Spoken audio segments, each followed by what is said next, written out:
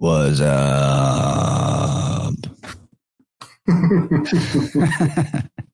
y'all know the best vibrants happen on a full moon, and this is a full moon. It's also the 13th, so it's like double wacky. Goodness. All right. We got a lot to do tonight, so I'm just going to go around, make sure we got everybody reduced. We got Gabriel on deck, as always, Slick Dissonant. Joining us again, Thomas, Paranoid American. Super stoked to have you around again, brother. Thank you for the comic books that you mailed to me. Forgot to grab those so I could show them off on screen, but they're by my nightstand where they've been carefully looked over. Awesome shit. Homie Romy from Rising from the Ashes podcast, one half of that dynamic duo with Danunaki Dan. Romy's bringing the goods tonight on some esoteric Florida and related occult information. And of course, Rabbit Hole Master himself, Juan Ayala, the one-on-one podcast. We got a full house. This is going to be good. What the fuck is up? Let people know where to find the stream tonight. You know, if you know people that normally you see in the YouTube chat, I'm on strike right now. Like, I'm not on strike as in I'm refusing to YouTube. I'm not allowed to. I angered somebody over there. Got like the old hands in a week. All the cult of the medics, right? Yeah. Connected the whole medical mafia system to the actual criminal underworld and the deep church and all that. That would never happen. That's so fake. Well, tell us, give you such an idea. What is it? They have your best interest at heart at the hospital. What are you talking about? Church too. 100%. It's the interdimensional lizards. Like I always go back to always saying that something I can't explain, they're interdimensional. Let me take a picture real quick for the social so I can post that link. So if I can't explain it, it's interdimensional. And if I can't explain it, they're lizards. So that's my answer to everything. Yeah, that is true. It's just like a little logic funnel, but at the very base of the funnel, it's just a lizard. It's just a fucking lizard, a salamander or something, bro. They're deep underground military lizards.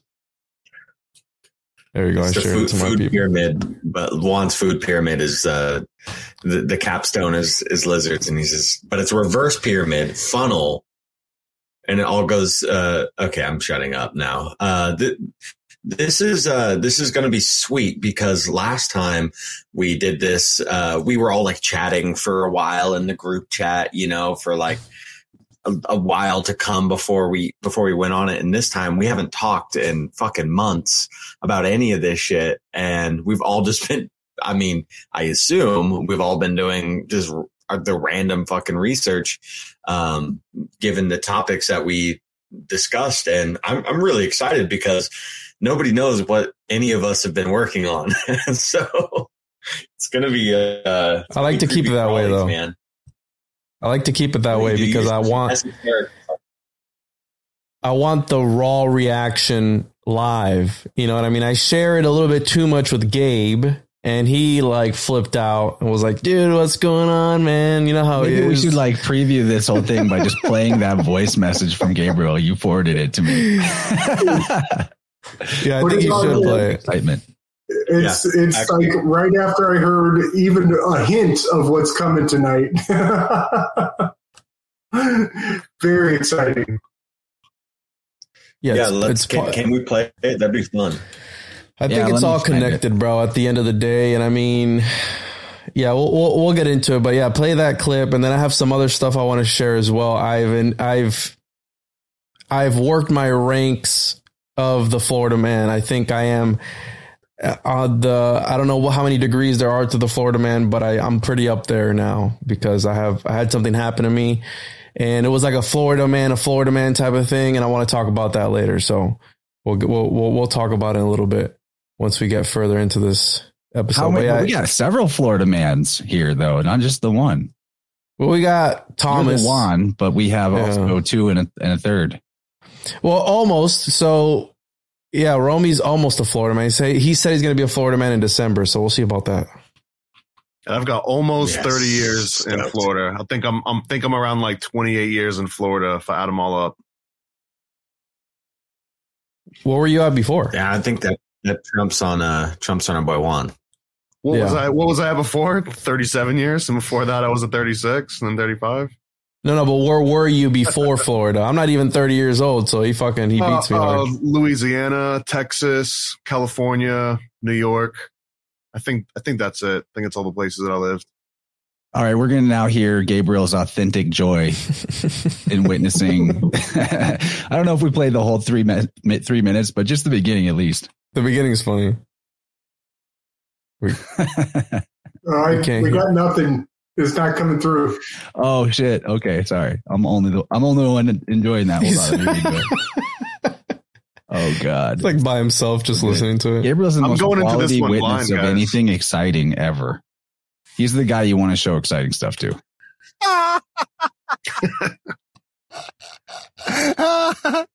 Juan, you just blew my fucking mind, bro.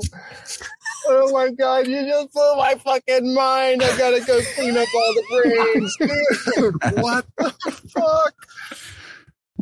You're an amazing individual, my friend. All right, that's good enough. Oh. It just goes on like that, just ridiculous excitement. We don't want to spoil anything, though. No spoilers. Yeah, no spoilers. So I don't know where you guys. So for those that haven't listened, I think it was episode 85 on my show. We got into a little bit of Florida. We talked about all the Henrys. It's kind of weird. And we got into alchemical ciphers, maybe perhaps a map of some sorts, which I have an idea of what it could have been pointing at that Gabe brought up.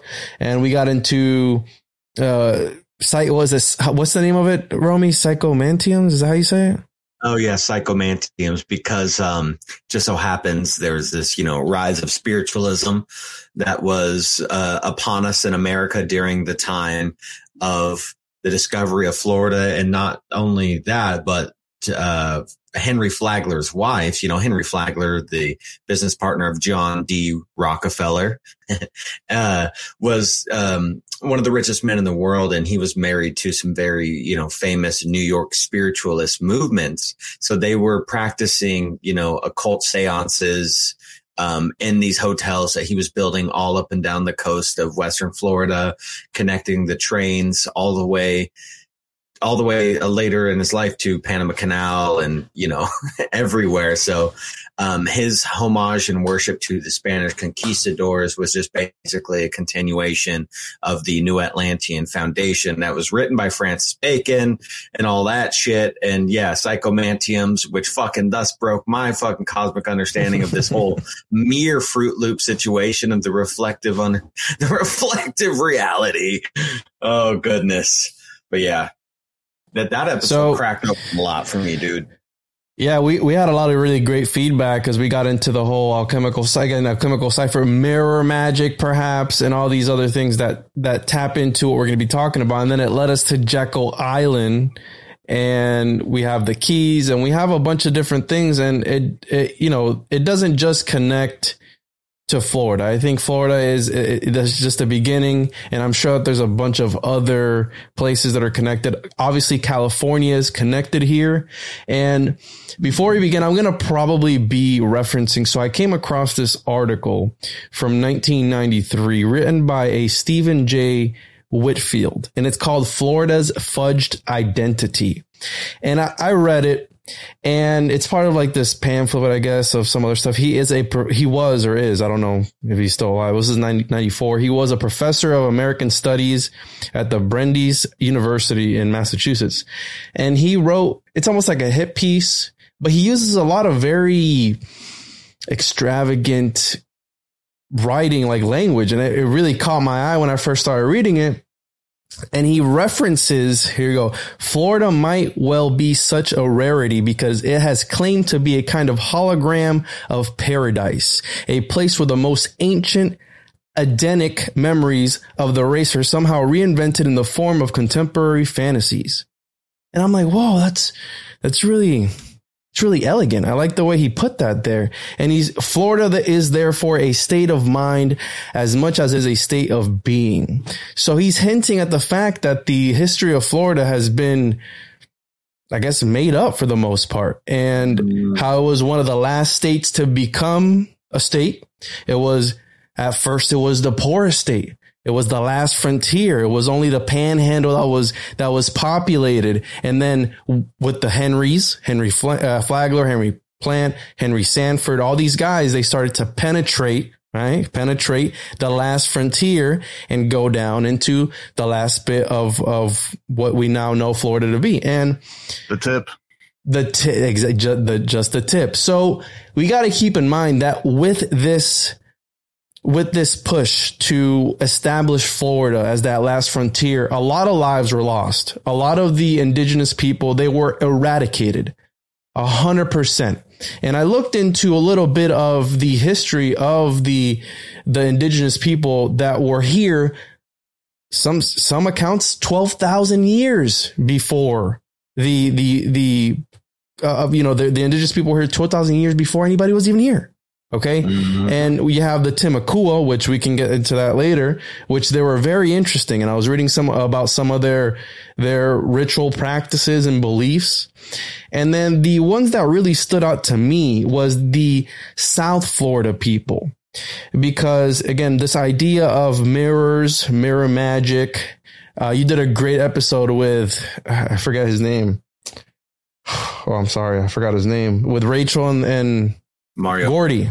And that was the mirror magic episode that you did with them. That was fucking amazing. I loved it because we talk about the Aztec mirror. John D, the magician or whoever, he supposedly his mirror was of Aztec origins.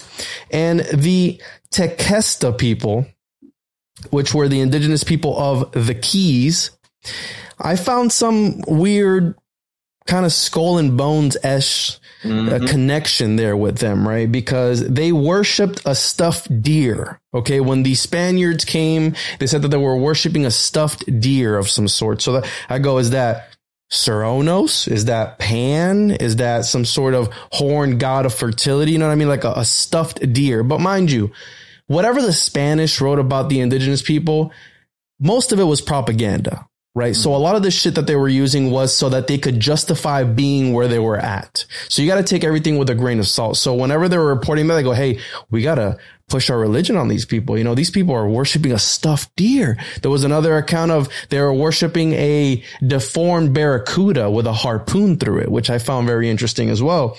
They had a god of the graveyard. And I know on our last episode, we referenced the death card, where what's he cutting? Is he cutting, the heads of, I don't know, somebody, right?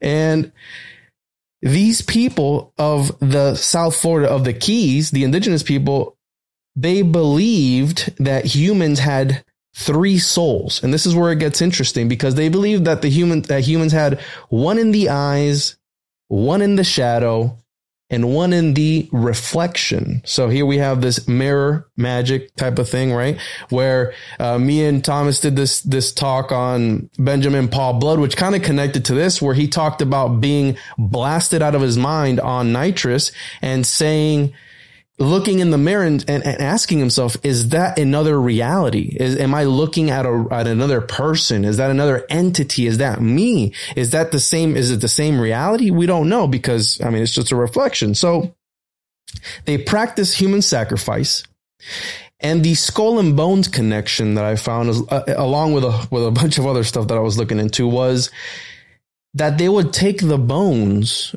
of the deceased, and the little bones they would bury, but then the bigger bones they would give to the family of the deceased. So almost to pass along maybe some sort of energy, some sort of power, something. And we know that these occult groups, they like to either have the skull or the bones. So again, they're taking these ideas. I also looked into the origins of the different names of the counties in Florida. And I ran across another Henry Clay, a Clay County. So again, a bunch of Henrys, a bunch of weird shit, and it connects to California, which I can get into. And I'm going to be referencing some of this stuff. So another quote, Florida should make an especially promising subject because of its mythic status tapping into the nation's definition of itself. Its saga appears to be more than a combination of geographic constraints and political boundaries and economic developments and demographic patterns. Its history also incorporates mystique, which no state in the union needs, but which few states have nevertheless transmitted. So this guy is talking some stuff, and it goes deep, guys. So I'm going to stop talking. I'm going to let you guys digest what I just said, but that's a little bit of what we're going to be talking about today. Just connecting the dots as best we can.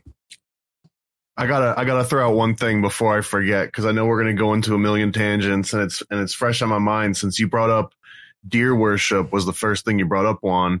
And then you also mentioned Skull and Bones. And I'm not sure if you're aware that there's a place called Deer Island that I believe it's like somewhere off the coast of New York. And it's fully owned by the Russell Trust, which is the guy that sort of established the Skull and Bones. It is an island fully owned by Skull and Bones. And it's kind of like a secret getaway. When they want to get away from Yale, they can go to this.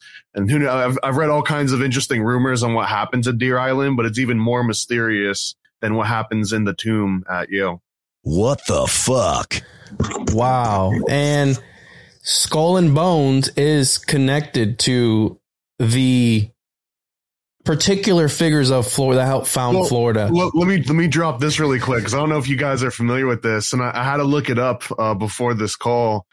But I remember reading this a while ago, and there's a tiny little area in Marion County, I think, and it's a city called Jupiter, Florida, but it's really like Jupiter Island. It's like a single island, and I think there's less than 1,000 people that live there. And of the people that live there is Prescott Bush was one of the first inhabitants. George H.W. Bush lived there. The Harriman brothers lived there. The Lovett brothers lived there.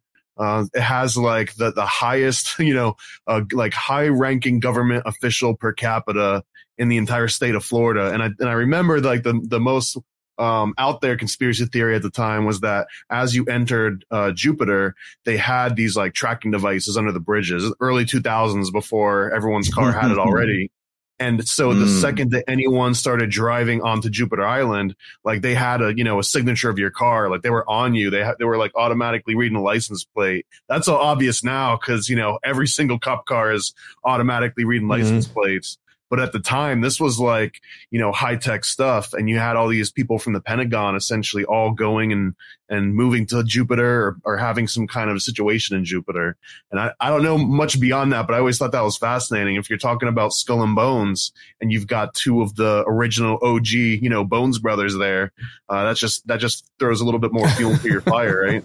Well, let's talk to our cosmogenic boys up here. What's the symbology with, the planet Jupiter and, what he might be talking about, this heightened technology here and this heightened secrecy in this place of Florida. Dude, and NASA's fucking here, bro. Put out on all of their controlled media outlets how they got this picture of Jupiter up close, and look, it looks just like a pepperoni pizza.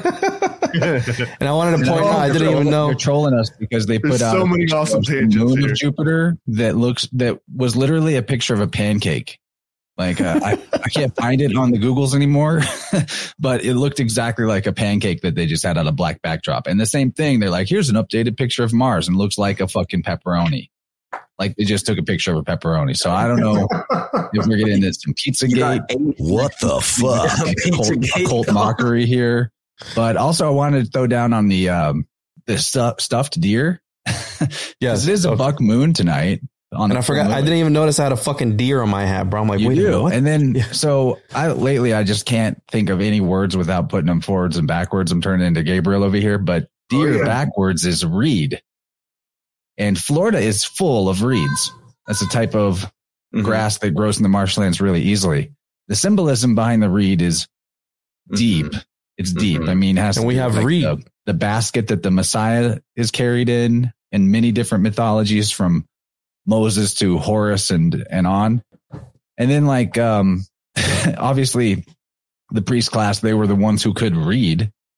And then the castrated priests would use a hollowed out reed as a replacement dong. So there's a lot to it. Wasn't another name for Quetzalcoatl also one reed? Wow. Yeah, there you go. Exactly. And then the word for reed or papyrus in Hebrew is phonetically pretty much the same as the word that means like consent or to be willing. So, I mean, what is this like a cult class? These skull and boners that they're always farming consent. I don't know. That's what I got. I think I'm seeing a lot of synchronicities. So the area that of interest that I went down led me to Cuba after our last episode. Henry Flagler was incredibly interested in Cuba, as was, almost every military out there, and Cuba was acclaimed to be, if not the first, one of the first places discovered by Columbus, and the Spanish conquistadors. And so there's this connection between St. Augustine and Cuba, and St. Augustine being the first city founded by the Spanish in the very early 1500s. So just directly after Cuba. Cuba was, it's on the exoteric level, said it was discovered in 1492. So that is the year, right? That's the classic year that Columbus. Well, I don't know when Juan was waiting to drop what also is significant about this day and synchronistic about this day that we happen to choose. Do you want to? I blew it open like 2 weeks ago, bro. I'm sorry. It's John Dee's birthday today. And like, he is a heightened character of this area. Not Rockefeller, like the John Dee. John Dee's birthday today. And 007. Motherfucking 007. Welcome to the 7th month, yo. And you have so much correlations, especially with the CERN thing. I mean, like, looking at the CERN logo, it looks like a swirling 69 or a swirling like cancer symbol, and they happen to drop all this stuff. And the other thing I noticed that they dropped in 2022 was on April 22nd, 2022. And that's like 4/22/222. It's nuts. But anyways, what I was getting at with Cuba and what we're talking about with Skull and Bones and deers is I then got sucked into the voodoo rabbit hole, or the Vodun rabbit hole, or the hoodoo rabbit hole, the real original black magic. Okay. And so I'm trying to find these correlations between the uprise of the Protestant Reformation and the Renaissance period and the syncretic, overlays that happen with these white pieces of goddamn garbage that want to keep everything on an esoteric, secretic level. Everything's so secret. Well, you look at the practices of the 7 sacred magics of the Renaissance period: necromancy, hydromancy, geomancy, pyromancy, scapulomancy, palmistry. And a lot of these things actually correlate to the Vodun or these, shamanistic practices or Eastern mysticism. And so what is one of the names of the culture of the African people is Fon, F-O-N. And fawn is another name for a deer. And then, you have this heightened worship of bones as well. And especially in ancient Renaissance alchemy and Gothic period, bones have always been sacred. That's only new that bones gross people out, in all honesty. Bones have always been held at a heightened sacred meaning, and it's symbolic in so many things. And so when I started to look into the voodoo, which I'm saying voodoo because it's just the easiest way. I was brought into that, but the Africa, just a little history. And I'm not an expert, because there's so much to research here, but it is completely fascinating. And I think it's one of the reasons why Africa has been given so much shit. I think that before the conquistadors came over to the Americas, to the New World, they had ripped apart Egypt. They had ripped apart the Eastern, and then they ripped apart Africa and their spiritual practices. And so what they do is they rip it apart, they steal it, and then they hijack it. And so I think, Romy, this is like the most disgusting behavior of any empire that I've ever witnessed, for sure, is what the Spaniards were doing under like Queen Isabella, Isis, and Bel, or Baal. Anyway, their whole game was they wouldn't even let people of letters and of any learning come to the New World until they had finished totally stomping out the cultures here, except for Jesuits, of course. Because, and the same thing I think is what's going on in Africa and Egypt, is that they wanted to make sure that nobody could catch on that their entire thing with their Holy Catholic Empire was ripped off from something older, from the Asian, from the East, but also that exact same tradition existed here in the New World already. I mean, absolutely. I think that's the exact same, but like an offshoot, it evolved over time, but it's like a similar origin point. Yeah. And so that's what I had this revelation the other day of, of this concept of black magic, right? Black magic. And you look at people, actual black folk who research their heritage and their history, and they call this black magic. This is black magic. It's magic from black people, like straight up. And then so it's been twisted and contorted for our concept. It's Kemetan and it's Indian. And India was Ethiopia, which means black. Kemet means black, And Osiris was black. Like so many of the main gods of these older traditions were actually. I mean, if you want to take it all the way Krishna back, means black. Well, even like essentially the original conveyors of like the Kabbalah and the Torah, we're talking about people that came from like Africa. It was essentially like, the one main tribe of the 12 was essentially black people, and the other tribes, kind of butted out the main tribe over time. And I mean, now you look back and you read it through the Bible, they're all portrayed as kind of having like olive skin, but really it was a wide variety of, many different shades. It wasn't everyone was just like an olive looking, Sephardic Jew or something. Right. Even the word Africa, it is deeply related to the word apricot, in that it means sunny. And it is the apricot is like a little drop of sunshine. And Africa, the continent, is a very sunny location. So they do have that. And it probably hints at the gold as well, that there were probably very rich kingdoms that were quite gifted in gold. You can also bring up the Florida State Seal, where the sun is always rising or setting, and also it's the sunshine state. So that also plays a role into it. That's kind of what I was alluding to, is like there, and then you have these ties of the Vodun, right? The original, like, actual practices of voodoo voodoo was basically what got converted after the slave trade over to the islands from the discovery of the New World.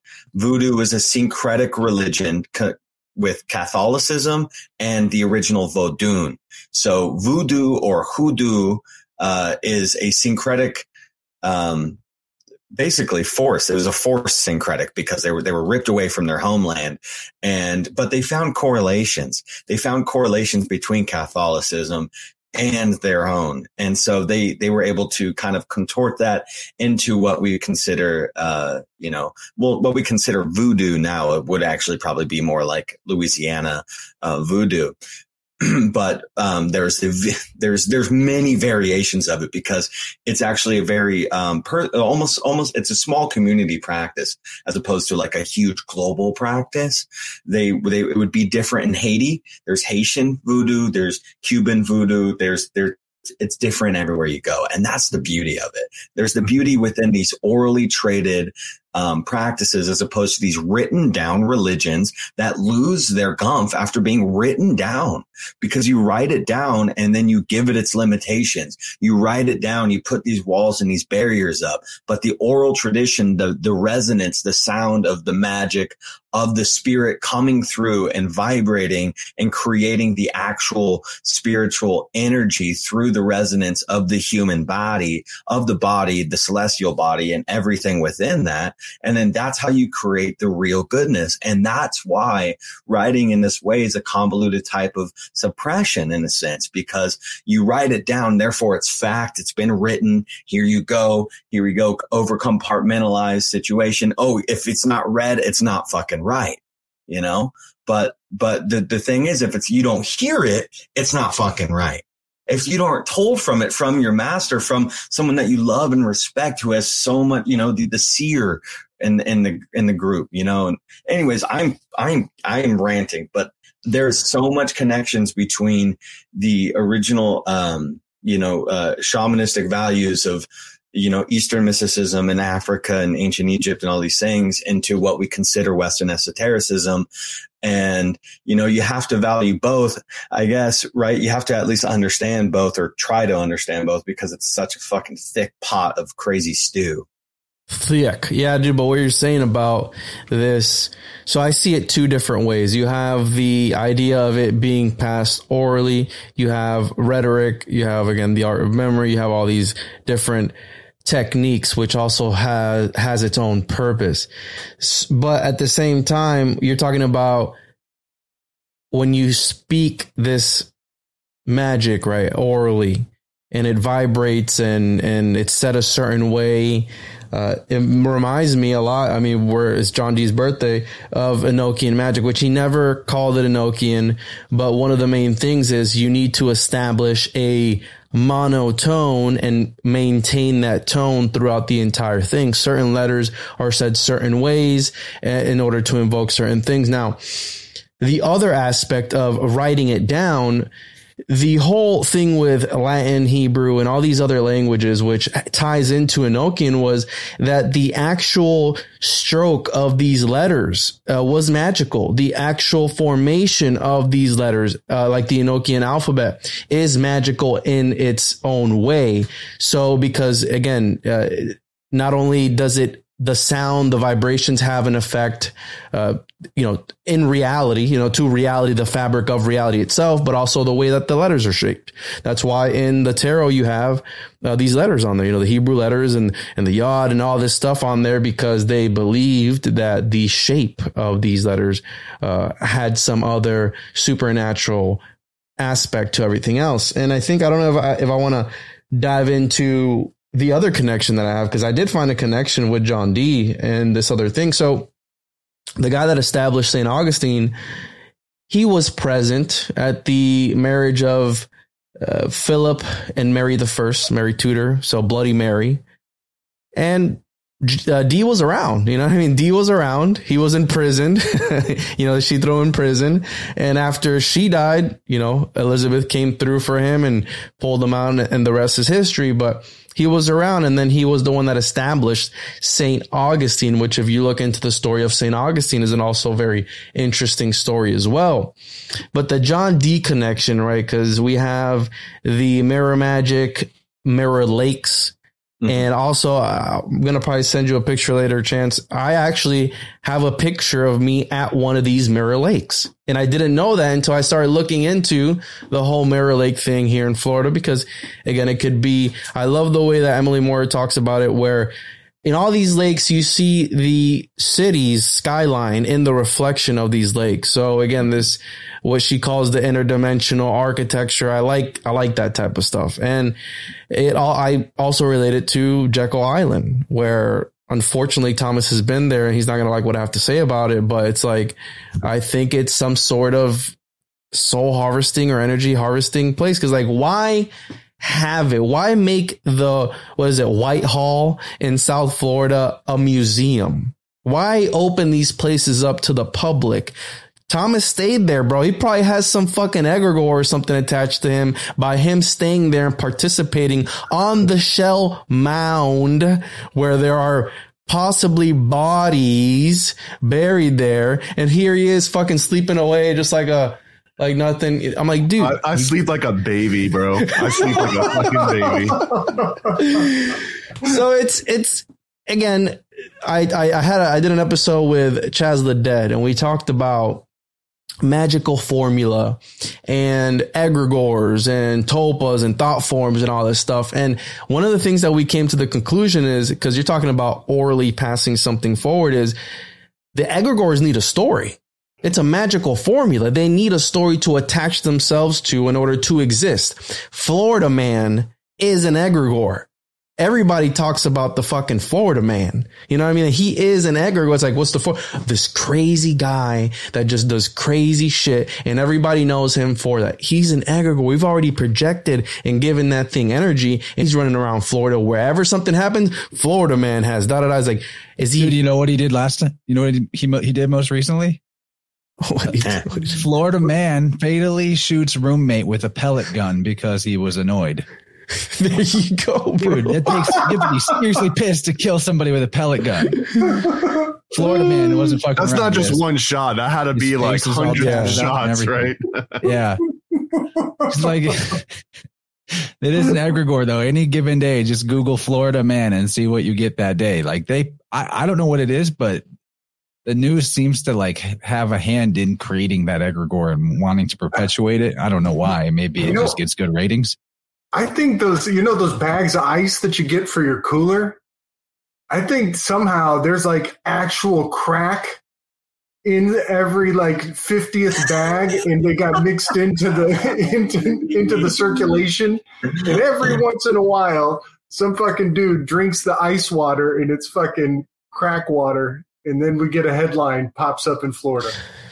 Yeah, 100%. There's something again, and there's something about the water. We brought up the water table last time. It's magical properties, right? And by them overdeveloping Florida, by them taking away these areas, the water is being filtered less. Because it uses the vegetation and everything to filter. By you taking down the wetlands and forest and all this stuff, you're taking away the medium where the water can pass through to filter. So the John D connection that I was able to find, then I threw in my little twist, which I presented to Gabe, and he was the one that really liked it. I thought it was a crazy idea, but whatever. I guess we'll find out. I didn't want to say it on air so people don't bring forth the apocalypse, whatever. So I'm doing a deep dive on John D, and I have probably about 15 books because there's so much material on him. You have Edward Kelly in there as well. If you don't know the story, it's a really crazy story, but I was looking into this and I came across a book, and it's circumstantial at best, the evidence, but John Dee's Conversations with Angels, Kabbalah, Alchemy, and the End of Nature, written by a Deborah E. Harkness. Now, this lady does have cancer, so I don't want to be talking shit. I'm not talking shit about a lady with cancer, right? I'm just bringing forth this idea. But she is a Harkness. But so again, I saw it and I'm like, Deborah E. Harkness. I'm like, why does that name stand out to me? I go, why is that such a weird name to me? Whatever. I did more research, and then I'm like, all right, I'm going to tap into a little bit of Florida research. And I go, Harkness. That fucking name. So Harkness was one of the silent partners, stepbrother to Henry Flagler. Flagler's first wife was a Harkness. Yeah. And the Harkness family traces back to philanthropic exercises and shit for forever, right? They've donated over billions of dollars. And not only that, but one of the sons to the Harkness, Edward Harkness, was a member of the Wolf's Head Society. And he also donated a tomb to them at one point. So again, these were guys, because they do shit in tombs. I don't know whether they're fucking vampires or not, but again, these are people that you're not able to. That's a masonry thing. Like before there was the thing that is called Freemasonry now, these orders would meet in crypts and tombs. That was like part of their jam. Weird. That's fucking weird. But that ties into Skull and Bones because it's part of the three at Yale. Well, the Vatican itself, arguably the origin point of all this, is built over a necropolis and named after the goddess that guarded that necropolis, Vatica. Yep. Wow. So I think it's because, or it has something to do with the fact that this is all underworld shit. Like, so you touch criminal underworld. Keep that in mind, Chance. Keep that underworld in mind. Because and the criminal underworld are the same thing. I have something for that underworld as well that relates to Florida. So keep that in mind. It's fucking crazy. Go ahead. I just want to mention real quick. My favorite tomb is the classic Rosicrucian tomb, or the tomb of the Mr. Rosencreutz. Like, I can't remember his name right now, but if you just look up Rosicrucian tomb, it is Christian Rosencreutz. Christian Rosencreutz. Yeah, it's Christian Rosencreutz, right? His tomb that they built is the most elaborate tomb I've ever scene and it's beautiful. Maybe I'll find a picture and screen share it while you keep on going. Those dudes are jerking off with each other, howling at the moon together is what the fuck they're doing when they're in these fucking crypts that they sit in and they look at it. You know what I mean? They're doing some stuff. You can't find any information on them. They're an elite. But think about that idea that there are secret societies. Just let that simmer. Secret society. I'm like, what in the fuck? Like, how is that? Okay, whatever. Anyways, so we have the Harkness, which is connected. You can, connect it all the way to Yale. He did donate their newest tomb to them where they meet up and howl at the moon together or do whatever that they do and pretend to be werewolves, I guess. And I don't know. So that I made that connection. I'm like, Harkness. Okay, that's kind of weird. And she translated. She was talking about. She did a few translations, and she's talking about John D. And then he just happens to be a silent partner to John D. Rockefeller. And the first wife of Flagler was a Harkness. She died.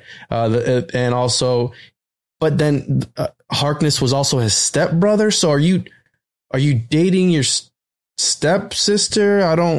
Again, I didn't know what that was, but also I came across the whole thing of that Flagler. Because again, these are very powerful people. You're not going to find information. You're not going to find dirt on these people. You know what I mean? They're very hush hush. So when you're looking for information on them, you're not going to find anything. You know what I mean? It's a Marvel villain based on a real witch. There you go. So this Deborah E. Harkness, again, seems like a cool lady, but she specializes in witchcraft. She is she writes historical fiction, and one of her specialties is witchcraft. Again, not saying that it is anything, but she is a well-regarded historian of science and medicine, as well as having studied alchemy, magic, and the occult. So, and she just happens to be a Harkness. So I didn't know what to think about that. I just thought it was very interesting that they would pick John D out of all the people to write about. And then you have John D. Rockefeller. So again, one quick thing real quick. If her name is Deborah E. Harkness, you take her first two initials, D-E, Harkness. That's darkness. Yeah. They got that flag waving right out front and people don't see it. It's right there.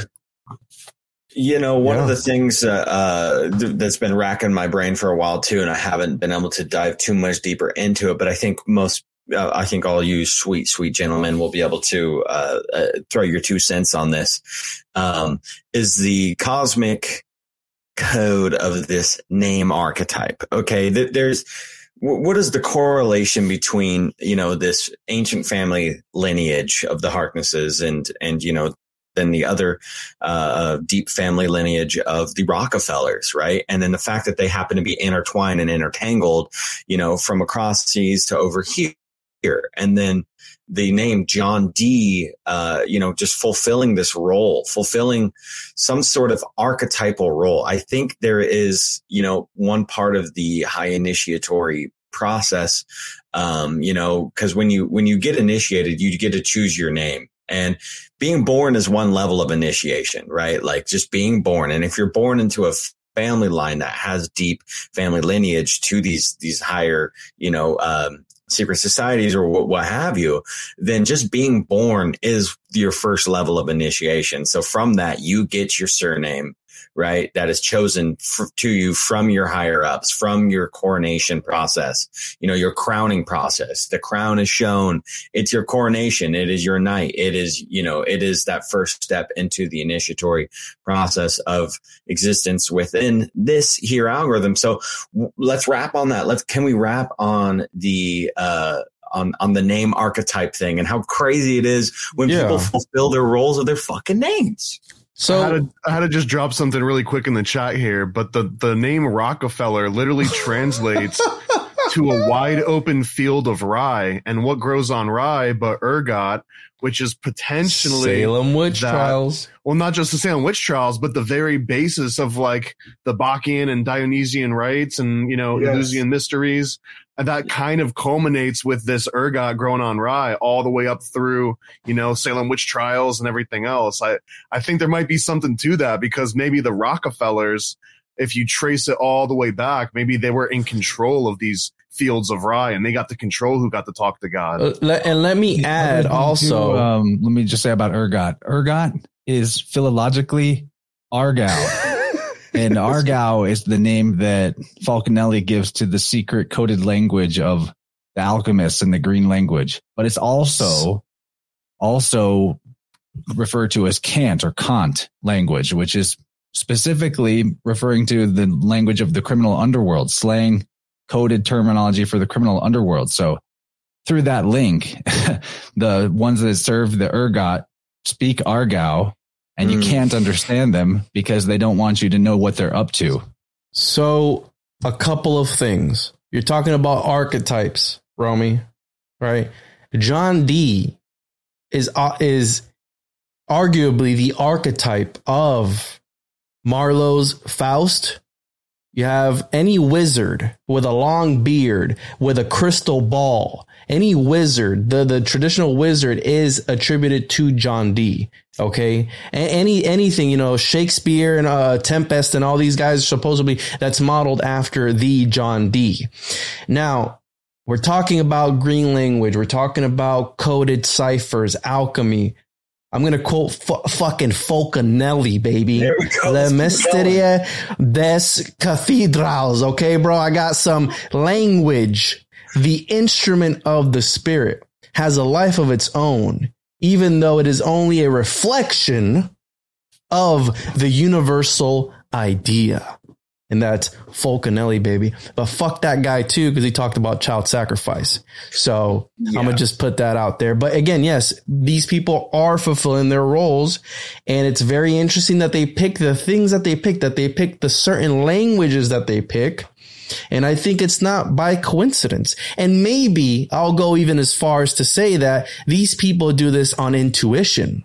And maybe perhaps they don't understand what they're doing. So this Harkness lady maybe might not know about all this other stuff, but by intuition for whatever thing was happening, she just felt compelled. She's a fiction writer, but she felt compelled to write about John Dee, the magician, and translate some works and all these things about the Enochian language. Mm-hmm. So it's very interesting. And also the idea that I brought forth, because Chance mentioned the New World earlier. It's very, very strange language that you use, the New World. Well, John Dee talked, he allegedly was coined the term British Empire.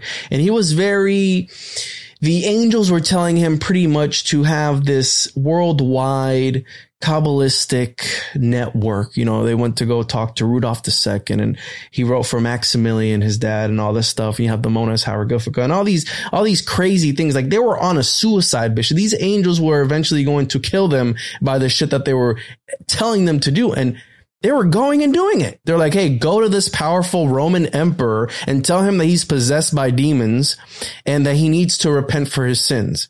And he's like, wait, so who do I tell him sent me? Tell him the angels sent you. So here goes John Dee and Edward Kelly with their entire families. And they go over and they're like, hey, I need a meeting with Rudolph II. And we're going to tell him that he's a fucking crazy lunatic who's possessed by demons. And they told him. And he just ignored them. And they were booted out shortly after. But my whole thing is the New World. You have Michael Sarian who talks about these. What do he calls them? He calls them macrobes, that they were leading John Dee to bring forth this New World order. He refers to America as Atlantis. Let's flesh out the macrobe thing real quick. We're talking about the way that we can perceive microbial life forms. As above, so below. He's talking about macrobial life forms, massive above us, plasma-based life entities, living entities that in some way communicate with or influence humanity. That those that the communicate archons with them. The governors. I want to say anybody, because Gabe, it looks like maybe like you need to watch Michael Sarian's video on John Dee and Francis Bacon and the macrobes. He does this fucking 20-minute presentation that will suck all the seeds straight out the straw, dude. I'm telling you, polished clean, baby. Like, We're talking. What the I gotta defend my boy Mike too. It's Tessarion. He is not silent. Oh, Tessarion. So He call him Imsar. That's his cool man nickname. Imsar. Imsar. Yeah, because he's the czar of fucking conspiracy, dude. He's old school. Yeah. OG, yeah.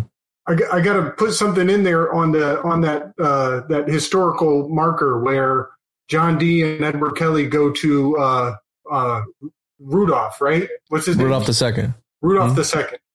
That is that is a very significant point in occult history. That is when Edward Kelly gives him the Voynich manuscripts. The Voynich manuscript, yep. Yep, and the Voynich manuscripts are something, a whole nother show in and of itself. But I just got reading it.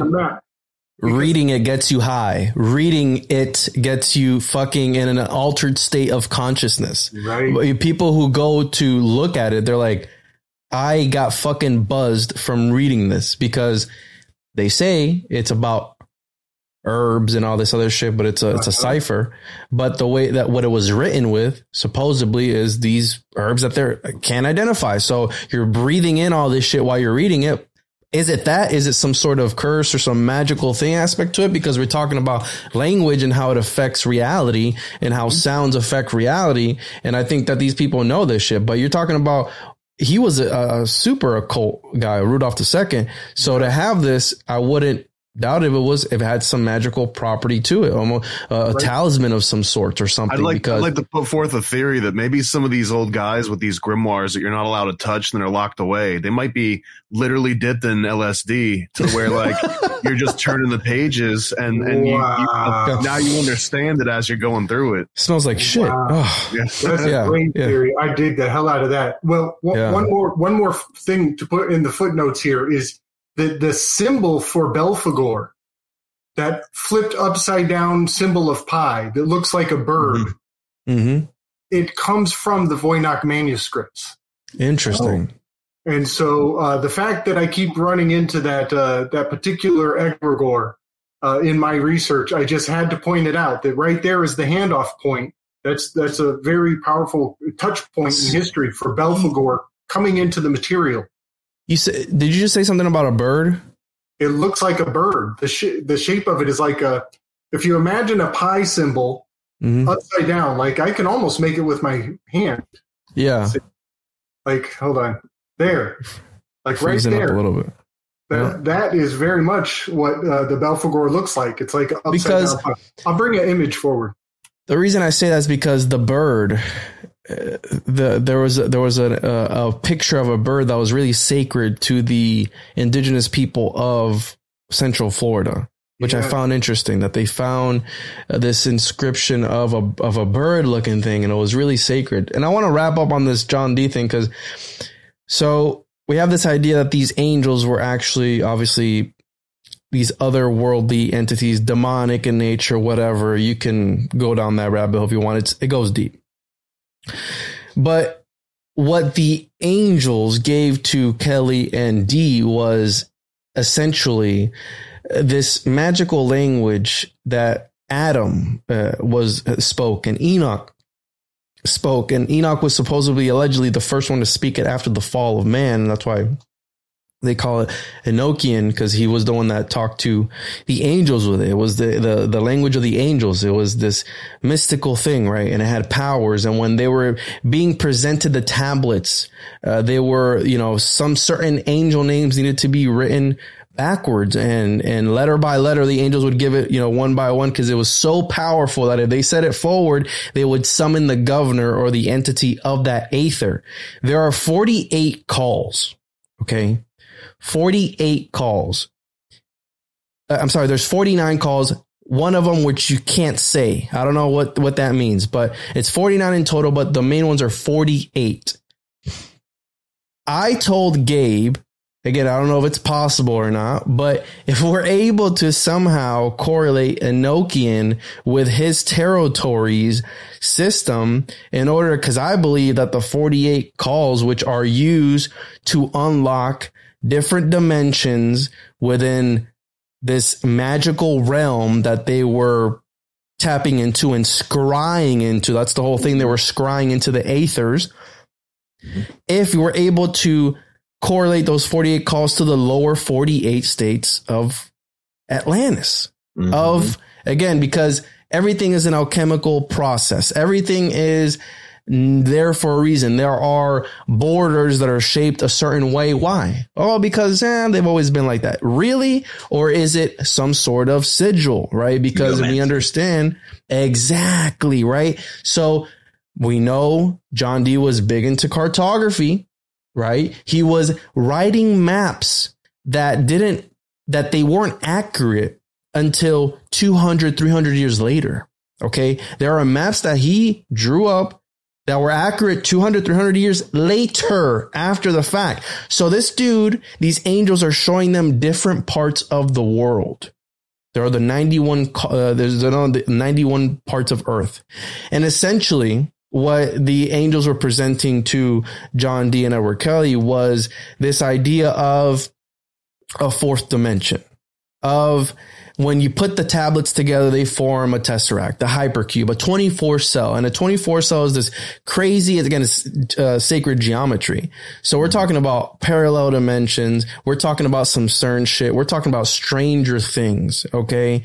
This is, again, all these things are put in there for a reason, right? It's all for a reason. And they're not going to just put it out there and go, hey, here it is. This is what they do here. No, it's going to be in the green language. It's going to be in language, the instrument of the spirit. Okay. And they're going to talk in code, and you're going to have a really hard time reading and understanding it. And it's going to make zero sense to you because you haven't been initiated.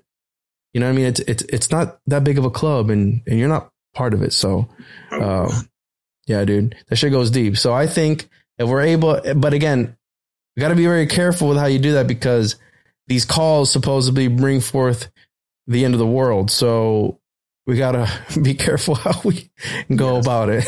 I wonder if some of that is just them putting like the scary thing in front of the knowledge to keep people away from it. Like the symbol of the Baphomet is done because when they're talking about like the language that was given to Adam or whatever after the fall, Adam is Atom. It's Atom Ra. It's the old man version of the sun before it goes down when it's about to die during the fall. In ancient Egypt, that's where Adam comes from, is Atom. And so we're talking about language being given to us from angels, but angels are angles of the sun. You know, this could all be like levels of code to just say, hey, you got to read things forward and backwards because that's the way that we do our ciphers between languages. And if we're going to be setting up this empire, it will be languages that seem different and scattered throughout different regions of this empire. But actually the code, the Enochian language, the language of the sun for the initiated priests into the Helios cult will, you know, those who are part of the tradition that comes from the Eleusinian or Helios-Inian mysteries, they'll be able to read it because you're giving them the heads up that it's all about the angles. It's all about the astrotheology of it. That's the symbolism you're looking for. I don't know. Cause when I hear like this stuff, like, oh, you say these words and the world is going to end. I'm like, some fucking idiot was like, I'll say it. I'll say it. We're still here, you know? That's the problem. There are people who know this and they're like, I went on top of a mountain and I invoked the fucking elder gods. And I was like, come forth and manifest. And they manifested in front of me and they were doing some crazy shit. I'm like, what the fuck are you on? Because if you look at the whole, Crowley took his own version of this language and made it into the whole thing. You have the Golden Dawn, and you have all these people who their entire foundations are built on this magical system. Yeah. And again, is there more to it? I'm not sure because I don't practice it, but it's very interesting when you read the entire accounts of the entire thing. If you truly look into it, it's very elaborate in order for somebody to have made it up just by chance. You got to understand what in the fuck? He was fucking. You were blowing his noodle so much he went sideways on us. I had to make it big.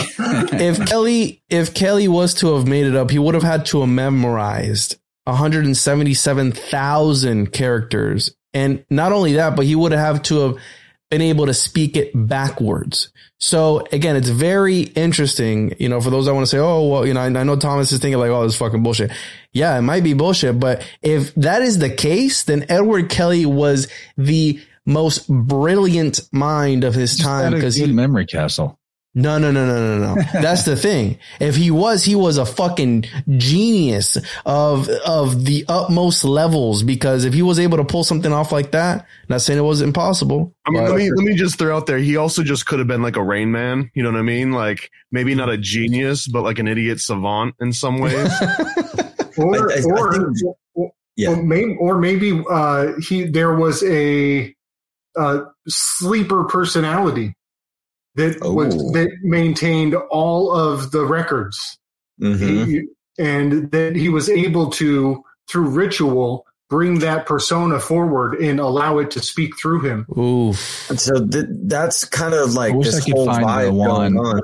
Cartoon clip of John Dee and Edward Kelly. It's on my this whole time. I'll send it to you. There's this whole vibe going on because I know Juan was like, before we get off of the John Dee tip, and I'm like, dude, I haven't even fucking started to dig into any of the notes I brought up about John Dee. But I want to say this. He had a crew of scryers. He hired an entire team. As soon as he was on the royal court, it wasn't just Edward Kelly. Edward Kelly was his absolute most prized scryer. And so that does kind of give more validation to Kelly's Rain Man. You know, he was the scryer that was just fucking hitting it on the head. But no other scryer, because it was forgot their name, something Saul. Then you had Kelly, which it was Edward Talbot when he fucking presented himself. Oof. And then it was his son, Arthur Dee, which became a doctor and an occultist after the fact. He was fucking 8 years old or 12 years old when his dad was making him talk to angels. And he wanted Kelly to initiate him to be able to scry, because Kelly was driven to the point. So again, I'm going to do a deep dive on this because it goes fucking deep. But point being that there are parallels between everybody, all these other guys. But remember, there's one common factor in the entire workings. It's Dee. Okay. Yeah. Dee was there the entire time. So all these parallels that we're seeing, was it that they were actually in touch with other interdimensional entities, or was it Dee's make-believe thing the entire time? Nope, we're not going to fucking know because it's history, but he did write down. And not only that, but after the fact, there was another 8 years that he did with Bartholomew. I believe Bartholomew Hickman was the other scryer's name, which we lost all those records. We don't know about if they were able to tap into something else higher than what we're talking about, because all those records were lost. But after Kelly died, Dee still talked to angels with somebody else, with another scryer. Mm-hmm. And then obviously he eventually died, but we don't know what breakthroughs that they had after the fact, because those records are lost. Yes, go ahead. Oh, I was going to tell Juan to take a breath. Yeah, I got worked up, bro. Yeah, this is lovely. One thing I'm excited to check out is to, give the 48 keys a nice look see. And wouldn't it be absolutely fascinating if we could trace the shapes of those 48 keys in the boundaries of the United States map? Mm-hmm. That would absolutely blow my noodle. And that's just a theory to think about. It's something that maybe we can flush out another time and bring back to the table. But that is so profound, that correspondence of the 48 to the 48. It's a big fucking chessboard, man. It is a big chessboard. It's hard to see all the pieces, but it's come together. I mean, it makes so much sense, right? You have these keys, you have these 48 keys, but nowhere in the States are they named keys, but they did decide to name the Florida keys. And one of the founders of, this and made it actually even possible was Flagler, who basically, you can group Flagler and John D. Rockefeller fucking together. I mean, in my opinion, right? When we're looking at history like that, I mean, they came up together, you know, he serviced Florida to be able to house all of these very rich people. And, I'm going to share my screen real quick just to get, I have to fucking spurt this shit out so I can just get it done. So I quit shaking in my fucking boots over here. All right. I would just want to say about the keys. One thing that's interesting about them too, related to all this, may be the fact that they are bridged. Like there's such extensive bridge networks. And when we're talking about these secret orders and their origin back in the deep church, well, Pontifex Maximus means like the chief bridge builder etymologically. The middlemen are the bridge between this and that.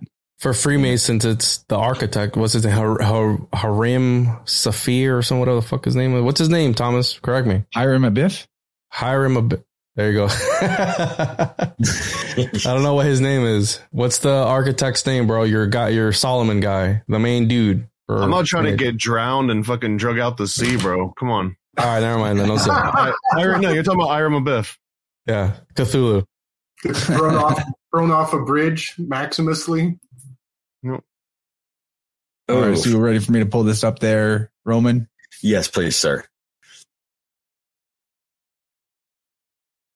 I have been geeking out on the Renaissance period, because when I started to dig in and get fascinated with Francis Bacon, thus, you know, you have to go to who he was.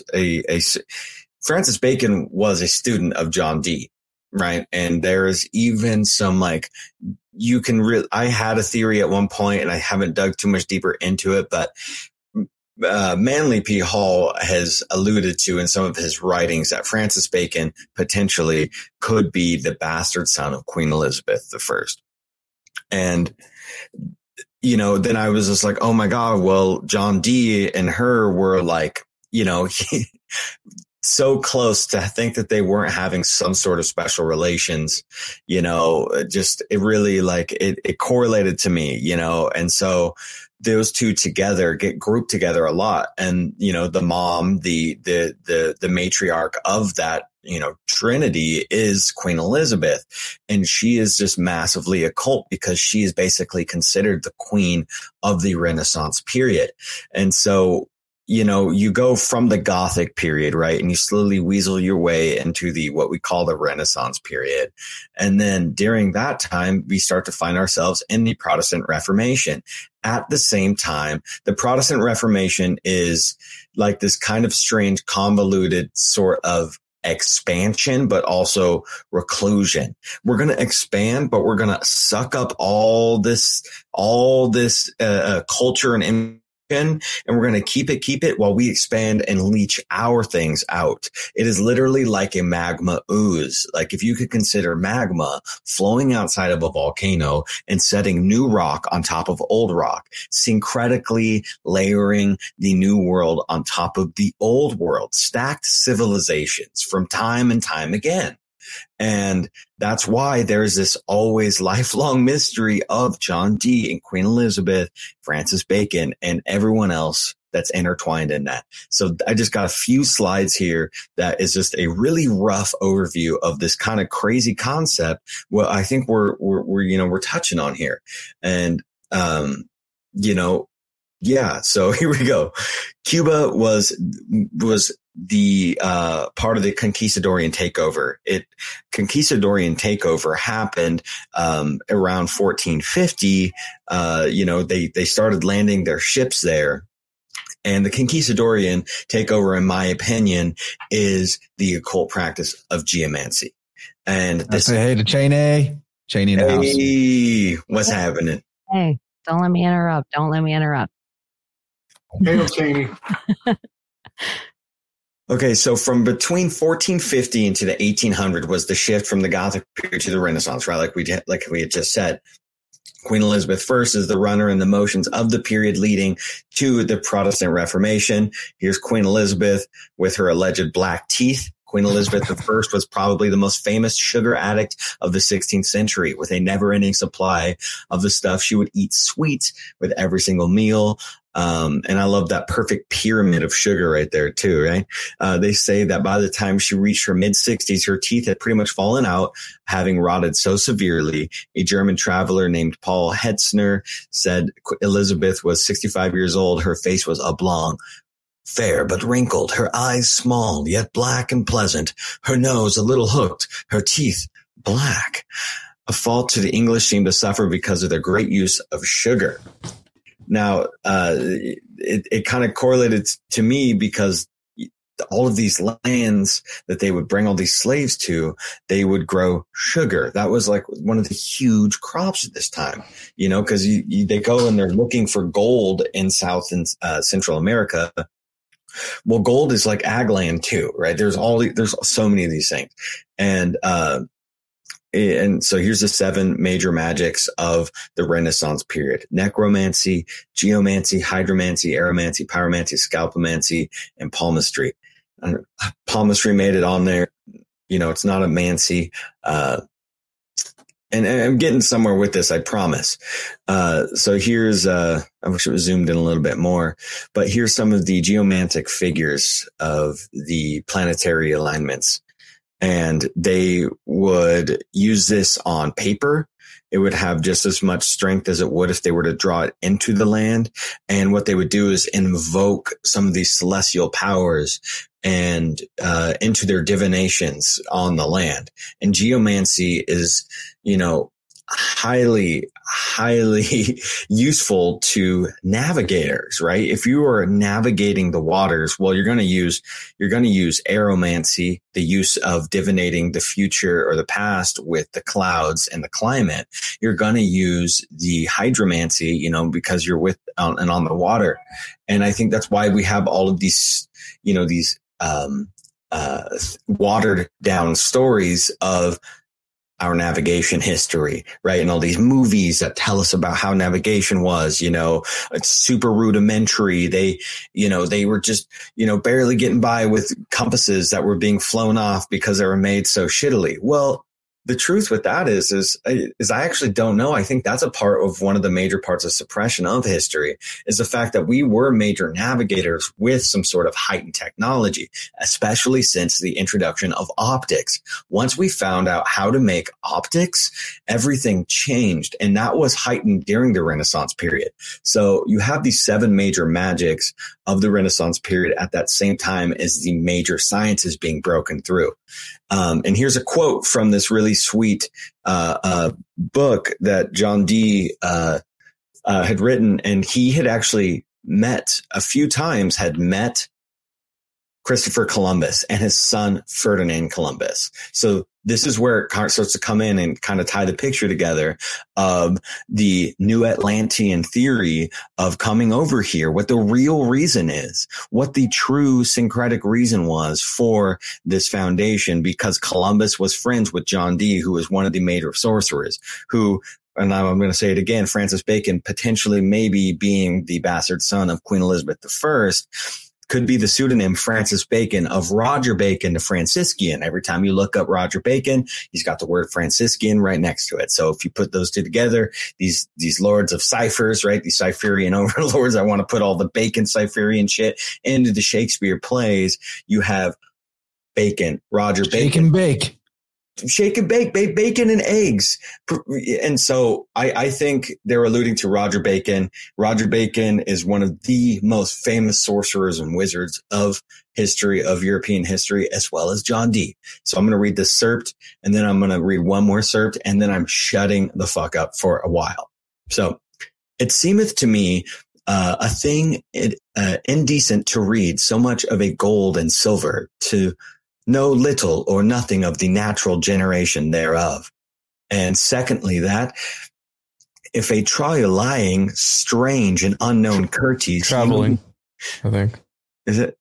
If in traveling and strange into the unknown countries, he may know by the information of the inhabitants or otherwise, of that such regions are fruitful of the rich metals, he may make even further search of the same.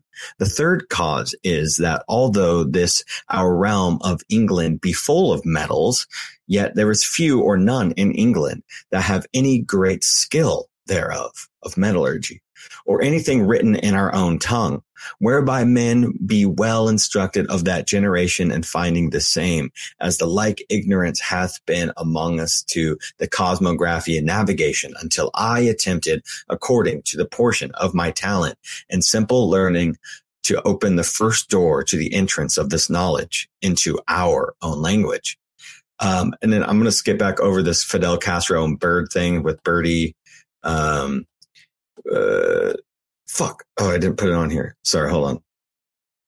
There's a whole rabbit hole with voodoo and the worship of birds, and Fidel Castro practicing voodoo birds, and then Bernie being quoting Fidel Castro and then having his bird come to his podium. But I want to go to that later. What the fuck? So John Dee's Columbian encounter. Here we go.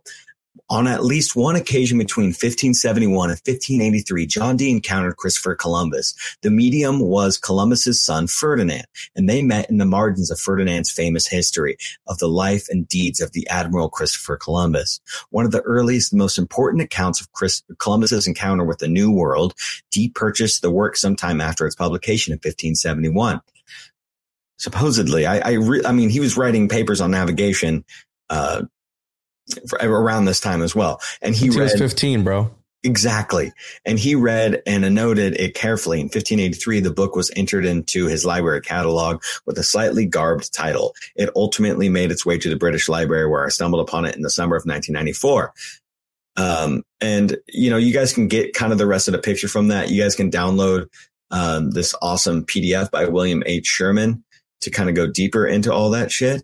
And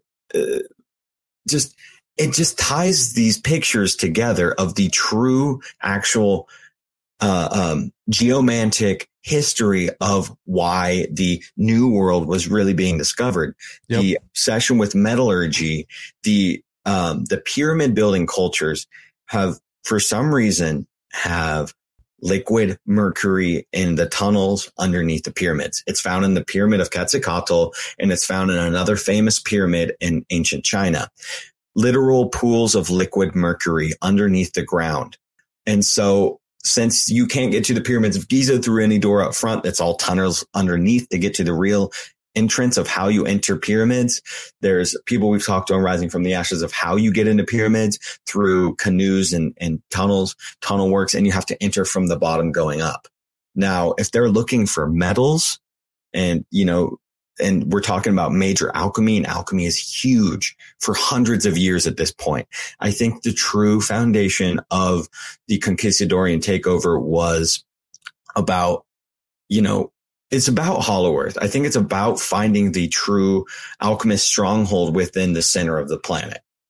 You just fucking blew wide open something in my mind, because the whole system of Enochian is the Golden Dawn. They use tourniqueted pyramids. And what do you see in Mesoamerica? Tourniqueted pyramids. So a tourniqueted pyramid is truncated. Is that how you say it? Truncated? I've been saying it wrong this entire time. Anyways, truncated, which is the pyramid with the top cut off without the capstone, which is in the back of the fucking, our money. The dollar bill is also on there. So trapezoid, like the satanic order of the trapezoid. Exactly. So you have this idea of, again, it's to give these entities a physical medium. So to go from 2D to 3D, and they gain more power through that. But then you have the alchemical aspect to it. Mercury, hello, fucking Mercury. You know what I mean? Like this, the main thing. You know, one of the main things. So absolutely, as Romy would say, I do think that these guys are onto some sort of. Maybe the pyramids are some big alchemical chamber where they were doing these things to manifest who the fuck knows what.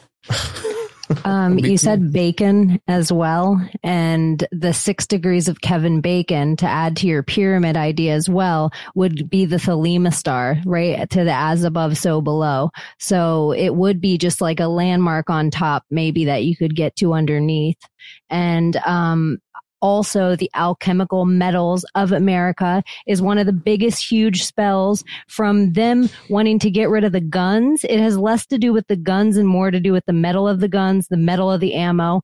To get rid of the change, it has less to do with the currency of the change than it does to do with it getting rid of the metal of the change. That's why in all the islands, they're making bills that are like $50,000. So your penny's pointless, but they want the metal of that penny so bad. That's why there was a change shortage at the beginning of all the coronavirus. Yeah, it's all alchemical. It's a huge thing, but I always say it's about the crops too. They want to get rid of all the wood, like the hard wood that grows the longest and slowest that's meant for here. They want to get rid of the cotton. They want to get rid of the hemp. They want to get rid of the crops that grew. So they called them all racist, but really alchemically, that's all the stuff we should be wearing. You don't need plastics on your skin. You don't need plastics growing plants, plastic plants. But yeah, I totally agree with so much there. There's like 4 rabbit holes that I need to dig into. I'm like, crazy. I need to dig into the bacons. And not only that, but the bacon, the swine symbolism. What did Jesus do? He casted the demons into the swine, into the pigs. And what do you get from pigs? You get bacon. So I wanted to add on to the whole John Dee thing because the Enochian system, we know Crowley was real big into that. Parsons was doing the same thing. And interestingly enough, in 1909, when Crowley had his little encounter with Chorazone, right, this where he was possessed and all this shit, maybe... We know Crowley didn't give a shit about anybody. What if he offered up how Tessarion says about John Dee, that he offered up the entire humanity, as a blood sacrifice to these entities? Because after 1909, what do we have happen? We have we have the Titanic. We have the meeting at Jekyll Island of what? The Federal Reserve. And then right after that, we have what? We have the First World War. And then we have the Great Depression after that. Then we have World War II. We have all these fucking crazy things that happen after. It's also very arguable, I would even say provable, that the resulting chaos of the 20th century is a direct manifestation of alchenomics, of the further alchemizing of the economic system to turn lead into gold, metaphorically, to turn worthless paper into something of value. And that process is going even further with the making of the ether, imaginary digital systems into the system of value. But what's important to know about that fiat currency system? Transmuted money fucking, it's fake, bro. Romy, did you get the book? You got that book now? Dude, I got the book. I didn't read it, bro. So what you're talking about, that is so beautiful because there's this concept of like psychological alchemy or whatever, alchemy in every single sense and transmutation of things, base metals into gold, right? That's like the classic alchemy. But what you're saying here about turning lead into gold and turning the paper into the gold, switching the gold standard into the oil, because that's can we go into, let's do this because this was part of one of our topics. Besides, none of the words I just said made any sense because it was blabber, and I apologize about that. No, I totally understood all of it. But let's go into Jekyll Island.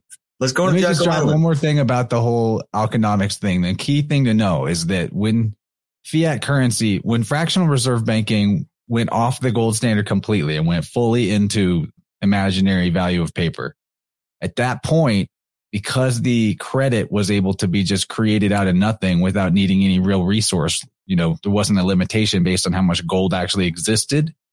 That means that inflation could just continually ramp up forever. And so for society to continue without collapsing pretty much right away or super fast, the governments had to come up with more and more shit to spend money on so that the velocity of the money would continue increasing, possibly even wars. Exactly. Wars, government programs, pizza socialism, parties. All of that shit. Yeah. Pizza parties, $500 per bag of laundry for your soldiers in the Middle East. Just ridiculous prices that the military industrial complex charges the government for things war in Ukraine. Cost anything. Yeah. Delicacy. So the point of all that is that, that also speeds up the velocity of money traveling through our system, our economy. and that velocity of trade, like how fast and rapid the trade is going, there's a strong case to be made that actually speeds up time or humans' perception of time. It's like a CERN of currency, right? Like, and just constantly making it as fast as it can possibly go and seeing what happens. Right. Well, and even the word that's currency. literally, that's like the literal physical ramification of looshing. Because what do you have? What is your life other than how much time you have here? Like in terms of how you value your spiritual currency, your attention is how much attention you have to pay. And that looshing that's going on as we're slowly sacrificing our youth, our own youth, and then the future of our future generations to keep this stupid game going. You know, that's actually literally siphoning, looshing time out of humanity. Right. Cutting Mercury's legs off. Yeah. Alchemical. They're flushing the currency down the CERN project. They're douching you out. That's what very rapidly to expedite time. So I want to share a couple of images that kind of connect a long arc of the projects that we've done in this group. You know, starting with Rhode Island. Ever since we did H.P. Lovecraft, I've had the geographic coordinates of Rhode Island etched into my mind. And then not long after, we're looking at Jekyll Island. And I look at the Jekyll Island coordinates, and I'm like, holy fucking shit. I'm looking at a perfect line, a perfect gradient on the XY axis. And so here, I'm going to share screen. And I've made a little graphic. Am I up, Chance? Yeah, you are. I see. Okay. But drag that StreamYard is sharing your screen box away so we can see the bottom part of your Cholula thing. So I love Cholula sauce. So up top, you've got 41 north. 71 west is where Rhode Island is located. Jekyll Island is a very profoundly interesting reflection at 31 by 81. We are on an exact linear progression. And so I did the triangulation, whatever next logical step in the process. And it takes me right to this incredibly hard to pronounce impact crater. This is the Chicxulub crater. Doesn't that sound familiar? Does that sound like fucking Cholula to you guys? And look how incredibly on point it is. It's 21, and I was looking for 91. 91 is where I wanted it to land, but it's fucking close enough. It's fucking spot on close enough. And so this is Cholula. We found fucking Cholula. He's right off the Yucatan Peninsula. And sure enough. What the fuck? Yeah, buddy. What the fuck? Illuminati confirmed. Yeah. And this is FBI, open up! So I'll just point out that part of what brought my attention to this was I was seeing all of these center numbers of the magical square of the moon. All those coordinates fall in right on the center line. And what the fuck, bro? Damn. Yeah, guys, this is fuck out of here. I'm sitting on shit I'm so terrified to bring to public because I don't want that knock at my door. But this is a fucking good one. This is worth bringing up because we're talking about rare earth elements, and there's nothing more rare than what the fuck ever landed and allegedly wiped out the dinosaurs, as they tell us. But this... Okay. Yeah, go ahead. No, okay. I got some. I got some shit too. So whenever the fuck you want to get to me, just fucking. Okay, the shape. Maybe he's talking about a shape. The Cthulhu is an octopus, right? So you have these 8 legs, or the classic tentacles, right, with the head in the middle. Well, that's like the I Ching, right? You got the 8 walls and this mound in the middle, or the mirror in the middle. But also the one thing it was random, and I fucking had a spur. I should probably just keep my fucking a mic on mute, honestly, when I'm not talking. But anyway, disclaimers. We love you. Okay, I love you too. Also I do, people mentioned earlier, and no one's mentioned it live on the show, I also love your fucking haircut, by the way, bud. Those are types of things I mentioned to my friends. Okay? Thank you. Nobody said anything on the actual show. I was going to start my points with hubba, first of all, but I didn't want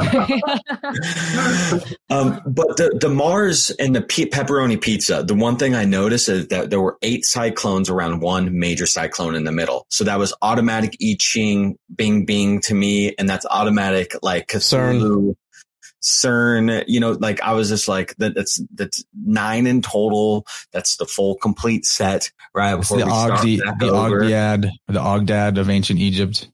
Yeah. Oh, I actually don't even know what the fuck that is, but it's just crazy, Gabe. That is a fucking massive dig, dude. Congrats, brother. They're all about octopus symbolism, though. My octopus teacher.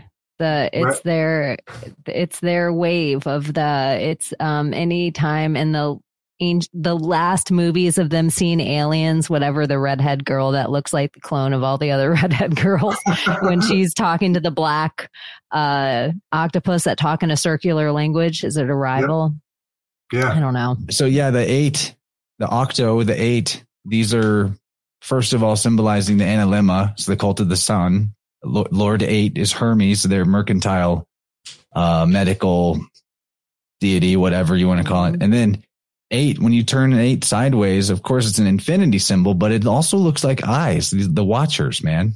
And Meta and all their. Yeah. And I want to add, because this is why I love doing these, because we're in our own little bubbles, but we connect everything together. I don't know if that's by coincidence or if that's whatever. Anyways, but the crater, I was looking into craters the other day because, right, the whole thing is space is fake and gay, whatever. Cool. If you want to believe that, sure. Recently we had the pictures that came out that was like, oh, wow, it's fucking crazy. It looks so real. It's fake. You know what I mean? Like, whatever. It looks fake because, you know, it's real, whatever. And I was looking up and I go, if it's if there's all these craters everywhere, how many craters are there in the world that have, you have Crater Lake at that one, I think it's Arizona or something, looks really crazy. Anyways, I was looking up Oregon. Oregon. Yeah. I was looking up craters, and Edward Kelly, right, back to John Dee, because all roads lead back to John Dee. He had a red powder. Okay. He had a red substance. And Kelly doesn't get enough credit, but Kelly was one of the few alchemists of history who was able to do an actual transmutation into gold. He wrote after the fact, he was super famous. So John Dee was at the age of 15, he was this genius prodigy. He was teaching Euclid at all these universities, Cambridge and all this stuff. And he was a genius. And for almost his entire life, he was famous. And Kelly, after the fact, by hanging out with Dee, people saw that he was into alchemy hardcore, and he started to work for all these emperors and all this stuff. But he had a red powder. And apparently this red powder was some sort of made of some stone from space. We have the Egyptian pharaoh who had a dagger that was of this weird meteorite, right? Exactly. And color out of space. And I brought up this from the Florida's Fudge Identity, this quote, because it stood out to me, because they're talking, it goes, was among the disenchanted pilgrims to this modern Mecca. They called Epcot the modern Mecca. And the quote goes, Epcot Center has accomplished something I didn't think possible in today's world. They have created a land of make-believe that's worse than regular life. Unvarnished reality would be preferable. In fact, it might be fun. So again, this was a hit piece in 94 talking about how, Stranger Things, where that tentacle takes over everything and it's like taking over the world and all this stuff. Well, Disney was doing the same thing here in Florida. It was taking over, and the communities were emulating Disney, and Disney was emulating the community. So you have this mirrored reality within a reality that's fucking make believe. You know what I mean? So they're putting out all these things. And Mecca, the stone at Mecca is supposed to be allegedly a meteorite. And that stone was stolen one time. And it went from a certain size down 60%. So the conspiracy is that when they had stolen it and returned it, it was 60% smaller or some crazy number like that. That this red powder was from that. And people were using that because they talk about Egyptians and all this gold. Where the fuck did all the gold come from? Where'd all the gold come from? It's like, well, they possibly could have made it, through having access to literally otherworldly substances. That's why they were never able to figure out how to make lead turn into gold, because it was fucking not even of this planet. It was from outer space, bro. So again, very interesting. I'm gonna shut the fuck up, but I needed to add that because Edward Kelly's red powder. Look into it. Very fucking interesting. I wonder if you haven't sent me any articles ever, instead of keeping it all yourself. I wonder if the Epcot Center is on that line, and if that line, it's a giant ball. Right. I wonder. It's a specific shape, though, and I feel like I don't remember the molecule after looking it up, but it's like something to do with, like the guy who created it. It's some specific, like. He's a lizard. Yeah. And if you point out the thing that it is, there's a couple other things on the planet that are also this exact design, but it's sphere. Yeah. It's like all triangles to make a. It's not circle. It's a hemispherical thin shell structure, lattice shell, based on a geodesic polyhedron. That's what it is. Triangular elements of the dome.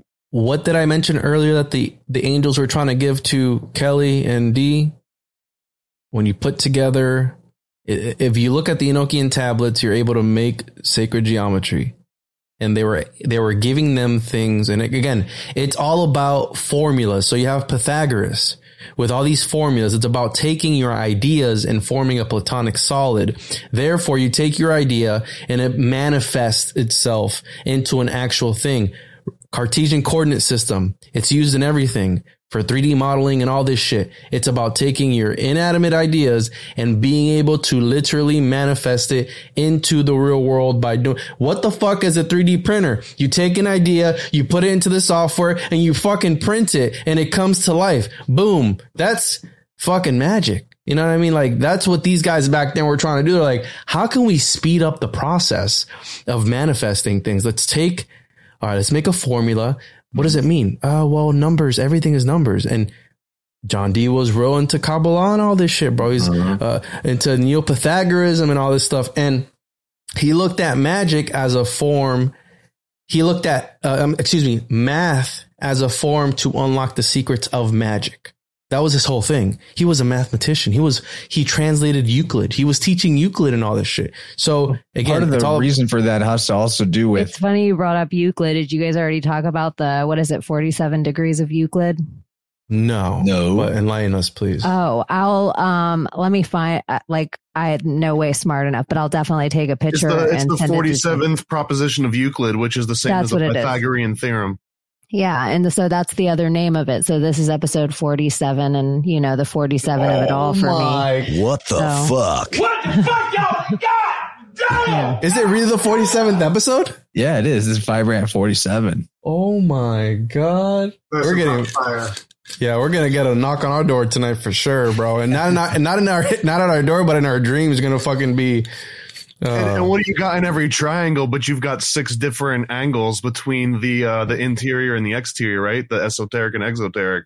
Then we got 6 people here with 6 different angles and 3 Florida people. One angle on the math aspect that you were just talking about, the one going back to John Dee, the founding of the British Empire.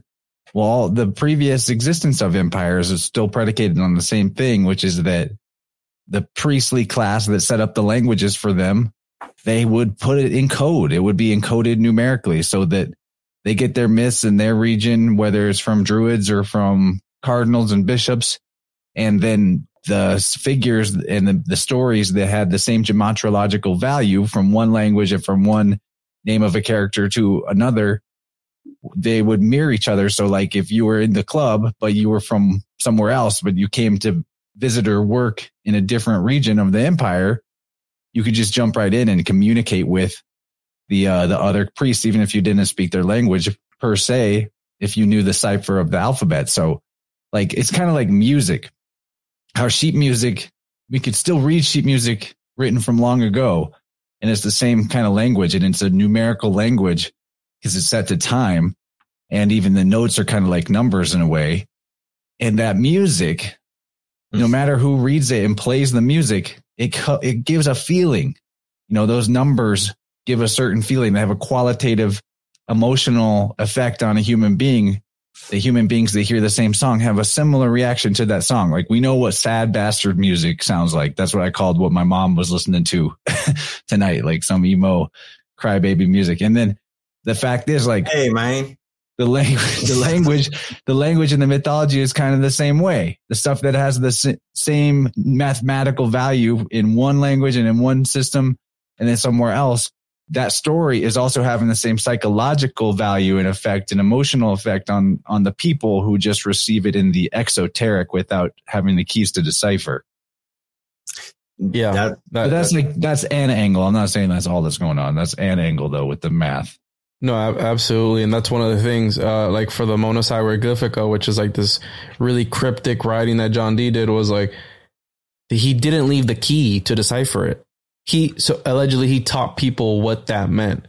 And he said that it was the answer to everything. So, I mean, whatever that means, but I'm sure a lot of other people said the same thing other than him, but yeah, very interesting. Like that book got so much shit on it. Like when you look up like, the old reviews of that, you know, by like, just like, smart people of antiquity, they'd be like, yeah, John Dee was great and all these things, but he also wrote the Monas. Most obscure piece of literature ever written of a mind of his caliber. It was like gibberish, pretty much. Yeah. Yeah. But like, I feel like, honestly, like, I mean, I don't think it's that crazy. I think once you really start to if you were initiated, you got it almost instantly. Like you had to have, because it's not that insane. Like what he's talking about. I've read it. Like I'm dumb as fuck. And I'm like, yo, yeah, no, I totally get it, because shapes really do make sense. I was going to bring this up that, we just finished the month of syncretism. We call it Esoteric America Month, and just, you know, had on all the people that talk about the Masonic influences of their towns and everything. And Gabe joined us on for the group show at the end of the month.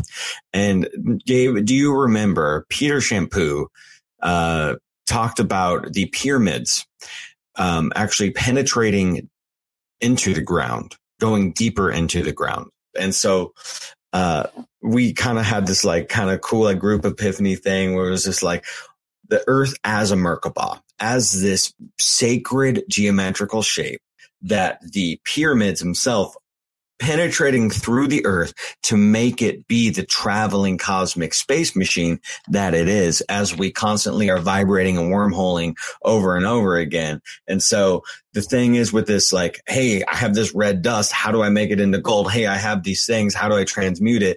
Well, you have to have an oven in order to bake a cake, right? So you got to have the right shape in order to do these practices in.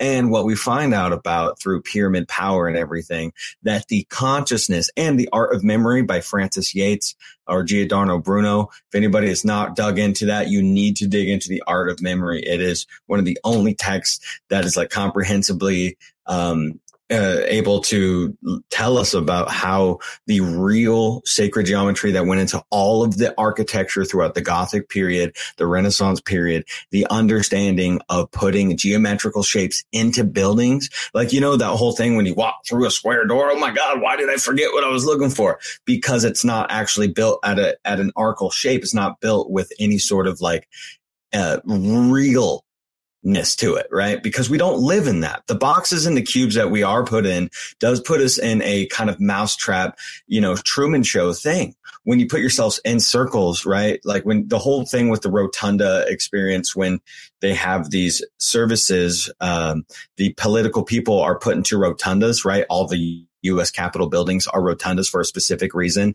It's because the spirit whirls and it's an ascension process. The ascension itself happens through the eye of the oculist that call it, of the rotunda of these buildings. And this goes back to the ancient understanding of the sacred geometrical shit that we're talking about. And so it all is the micro versus the macro.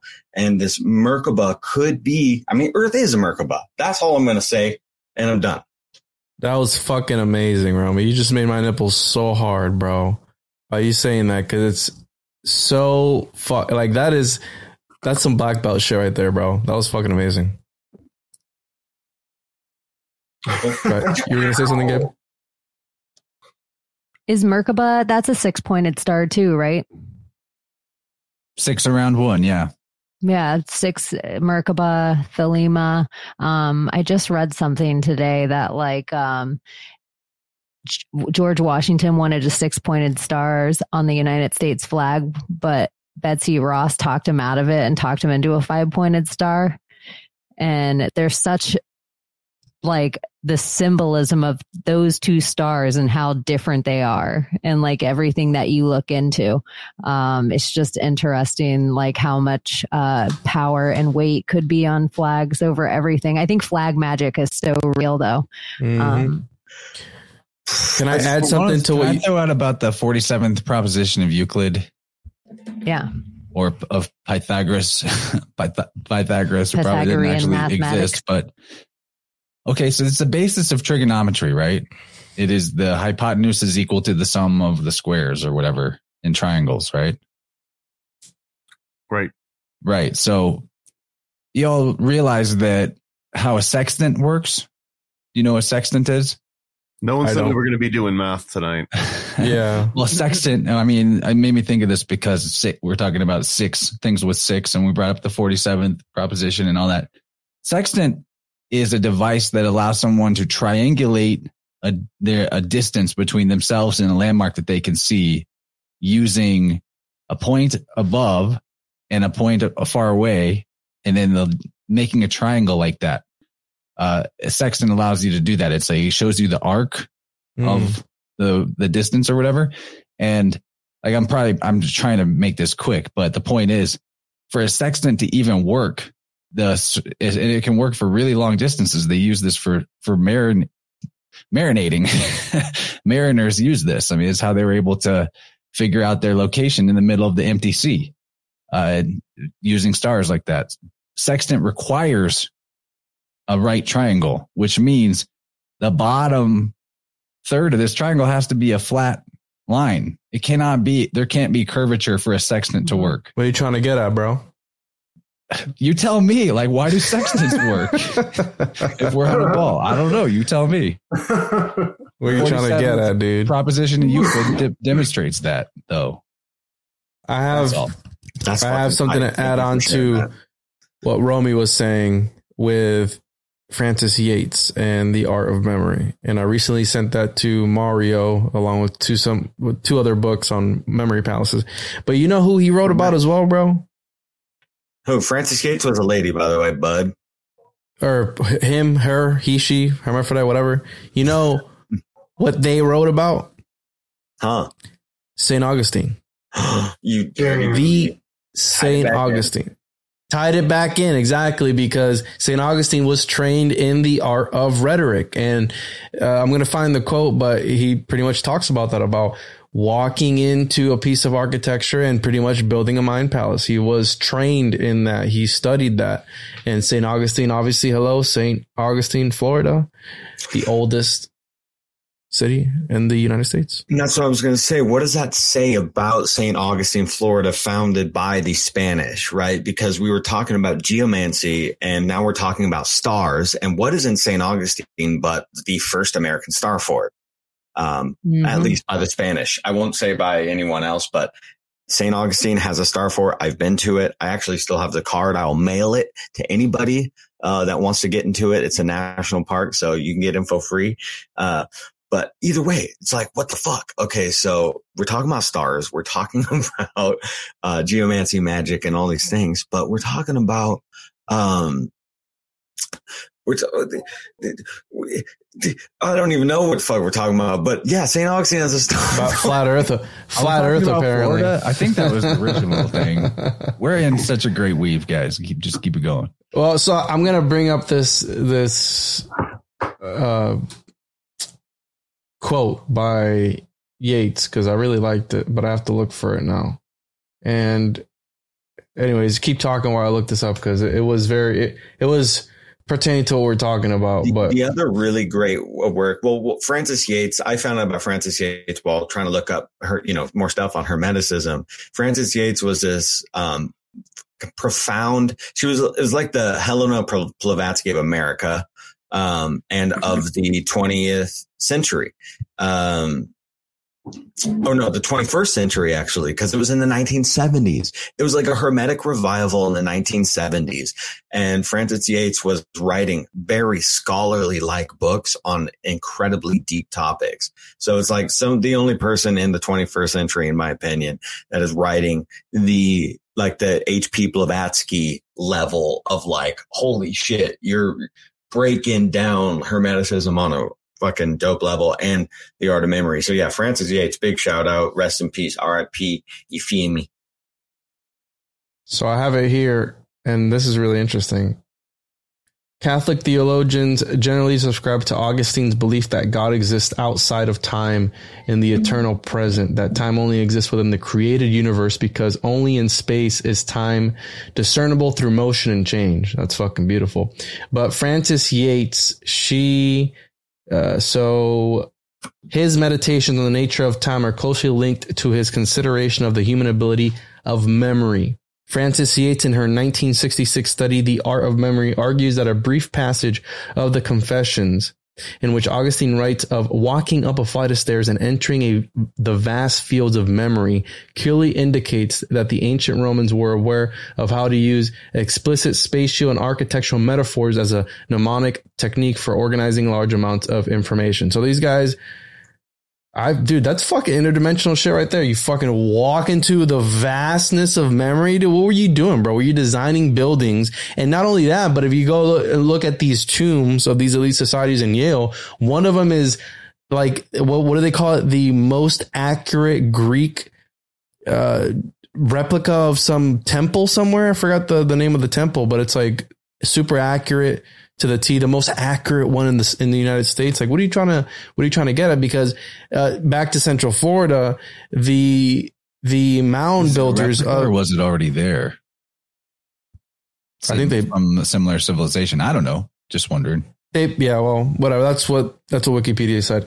These indigenous people of Central Florida, there was the Belglades culture is what they call it. And Belglades, unfortunately, is like one of the worst ghettos, like in Florida, like the slums. But the mound builders of this area, they would build, it was the craziest shit. Like, this blew my mind.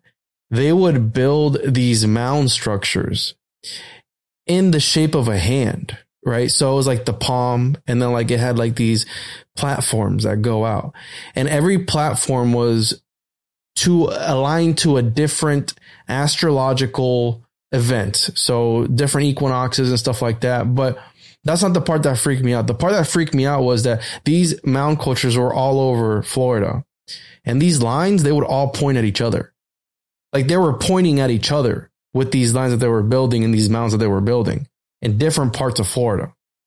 How were they able to do? I don't know, but they understood astrology, astronomy and astrology, because I mean, all magic goes back, Agrippa, you know what I mean? Like, it goes back to the 7 planetary spheres or lime spheres or fucking flying pancakes, whatever the fuck you want to see them as, whatever, hot dogs, whatever, pizzas, but whatever is out there, it goes back to this whole idea of planetary alignments.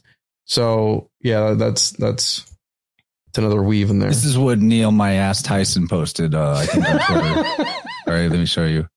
He said the average full moon is this, and the super duper moon, which is tonight, is that. So it's not me that's coming up with this pizza shit. The priests. Well, I want to throw some more pizza in here, some more Florida pizza links, and it ties to St. Augustine too, if we want to really stretch it. So St. Augustine also had the first Catholic church, the first church in the entire state of Florida. And since it was established by the Spanish, it was essentially Catholic church. And there's, especially when you get down to South Florida, there's a very strong sort of Roman Catholic sort of like, community that's been, incredibly successful in the very deep South there. And a lot of that has to do with, the originator of, Domino's Pizza for modern day, Tom Monahan, I think. He's like a hardcore Roman Catholic, and he built an entire city called Ave Maria, which is a replication of another city, I think, up north called Ave Maria. But he kind of created this entire community, a huge cathedral and everything. It's kind of funny because right in the center of Ave Maria, there's like this huge cathedral. And then right next to it's a fucking Domino's restaurant because he's the guy that made Domino's. And I remember last time I went there, the most fun thing to do was walk around and just chanting at people in the cathedral going, Domino's! And little pizza pod. But it's so weird because you're in the middle of nowhere. You're driving and it's just like all Everglades and just like, marsh.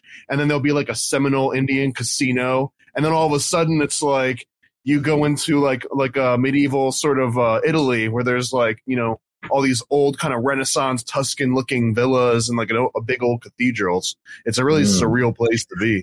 What a trip. It is weird as hell, dude. I did not know about this. Yeah, if you've never heard, look at this thing, bro. This thing is Dude, I didn't even know about that fucking place. What the fuck? Really? This is the Domino's guy? This is the Domino's guy. If there was a picture, I want to see it with the Domino's. If you just next rotated a little bit, there's a fucking Domino's, pizza place right in there. This guy is next level occult, bro. Holy shit. Like, you don't just go out here and be building buildings. Look at that. It looks like a keyhole. If you look at it, it also looks like the fucking this was like, look at it from that one looks like an egg. Life goal here. There it is from above. He wanted to come to this. I think it's in Collier County. He wanted to come to Collier County and build this entire community and the school and the church and everything. And he did it. What a fucking weirdo. And he did it. This is actually this is a smaller version of, if you look up the experimental prototype City of Tomorrow, which is the original Epcot idea, not the Epcot amusement park that we have, but the actual Walt Disney. It's pretty much a small version of his exact scale when you look at it. And the other funny thing about, if you look at Walt Disney standing by the original Epcot plans for what a town would look like, it looks like CERN. It's like that same for like the experimental prototype for the community of tomorrow. I think that's what it stood for. So can I add something to the idea of Florida mirroring realities? Last time we talked about it was the two pillars, Florida and California.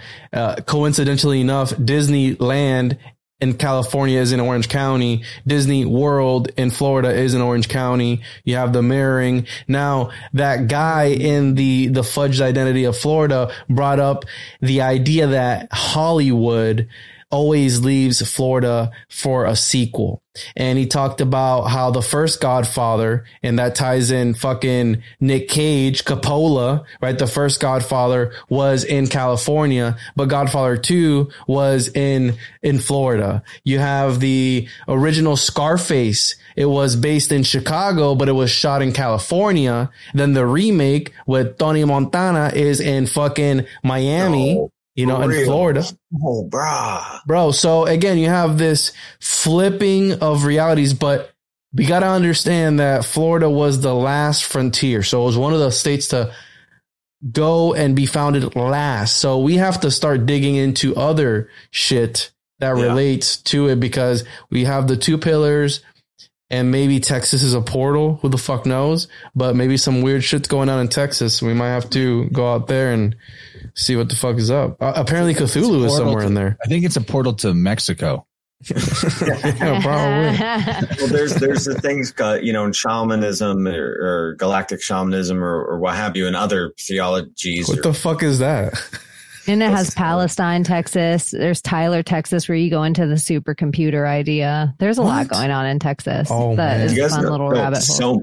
So much. Waco. I mean, Texas is nuts. But I was going to say that the X, like the X points are like these points in the fabric of, just whatever the fabric of dimensional frequencies, there's X points are where frequencies can come there. So Texas, like X marks the spot. If you look up what X points are online, you'll be able to have a real like actual science definition of what it is. But I was talking to this lady, Gwilda Wayaka, brand new Patreon episode, everybody. But 8-minute long meditation track in front of it, only $3 a month. Anyways, she's like trained in shamanism and a bunch of other types of shamanism.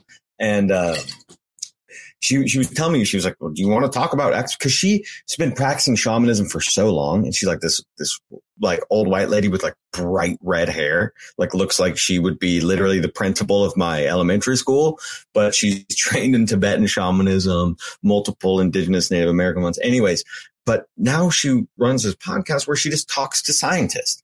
And so she takes all of her shamanistic knowledge into physics.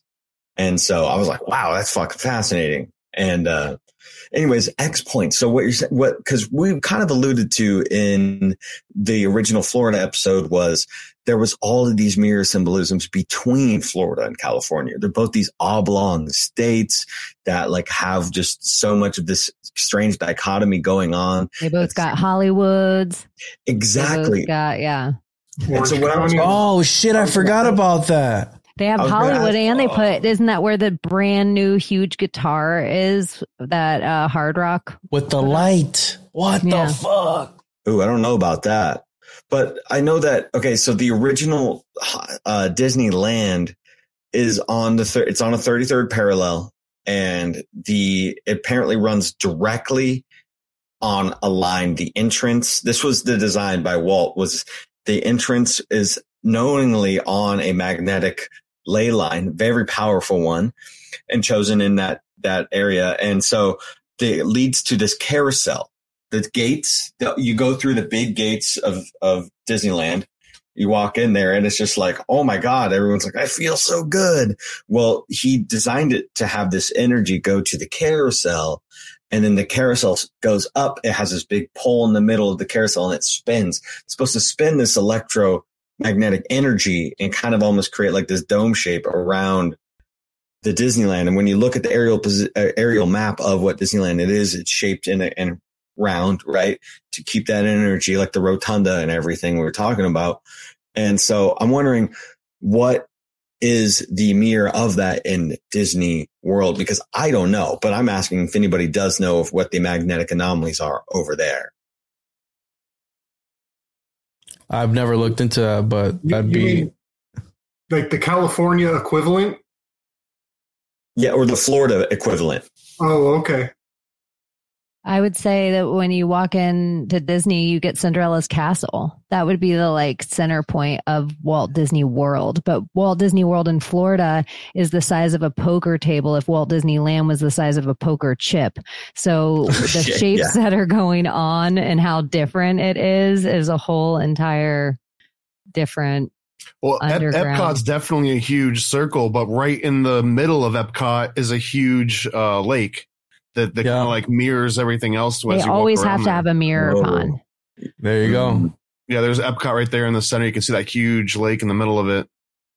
That's so one of Mickey's big, balls. You can see the curvature of the Earth. Look at that. That's so fucking funny. Yeah, Chance, pull up that picture, the latest one I just sent you. I think so. I want to reveal something that I've talked about it before. So we have. Here we go.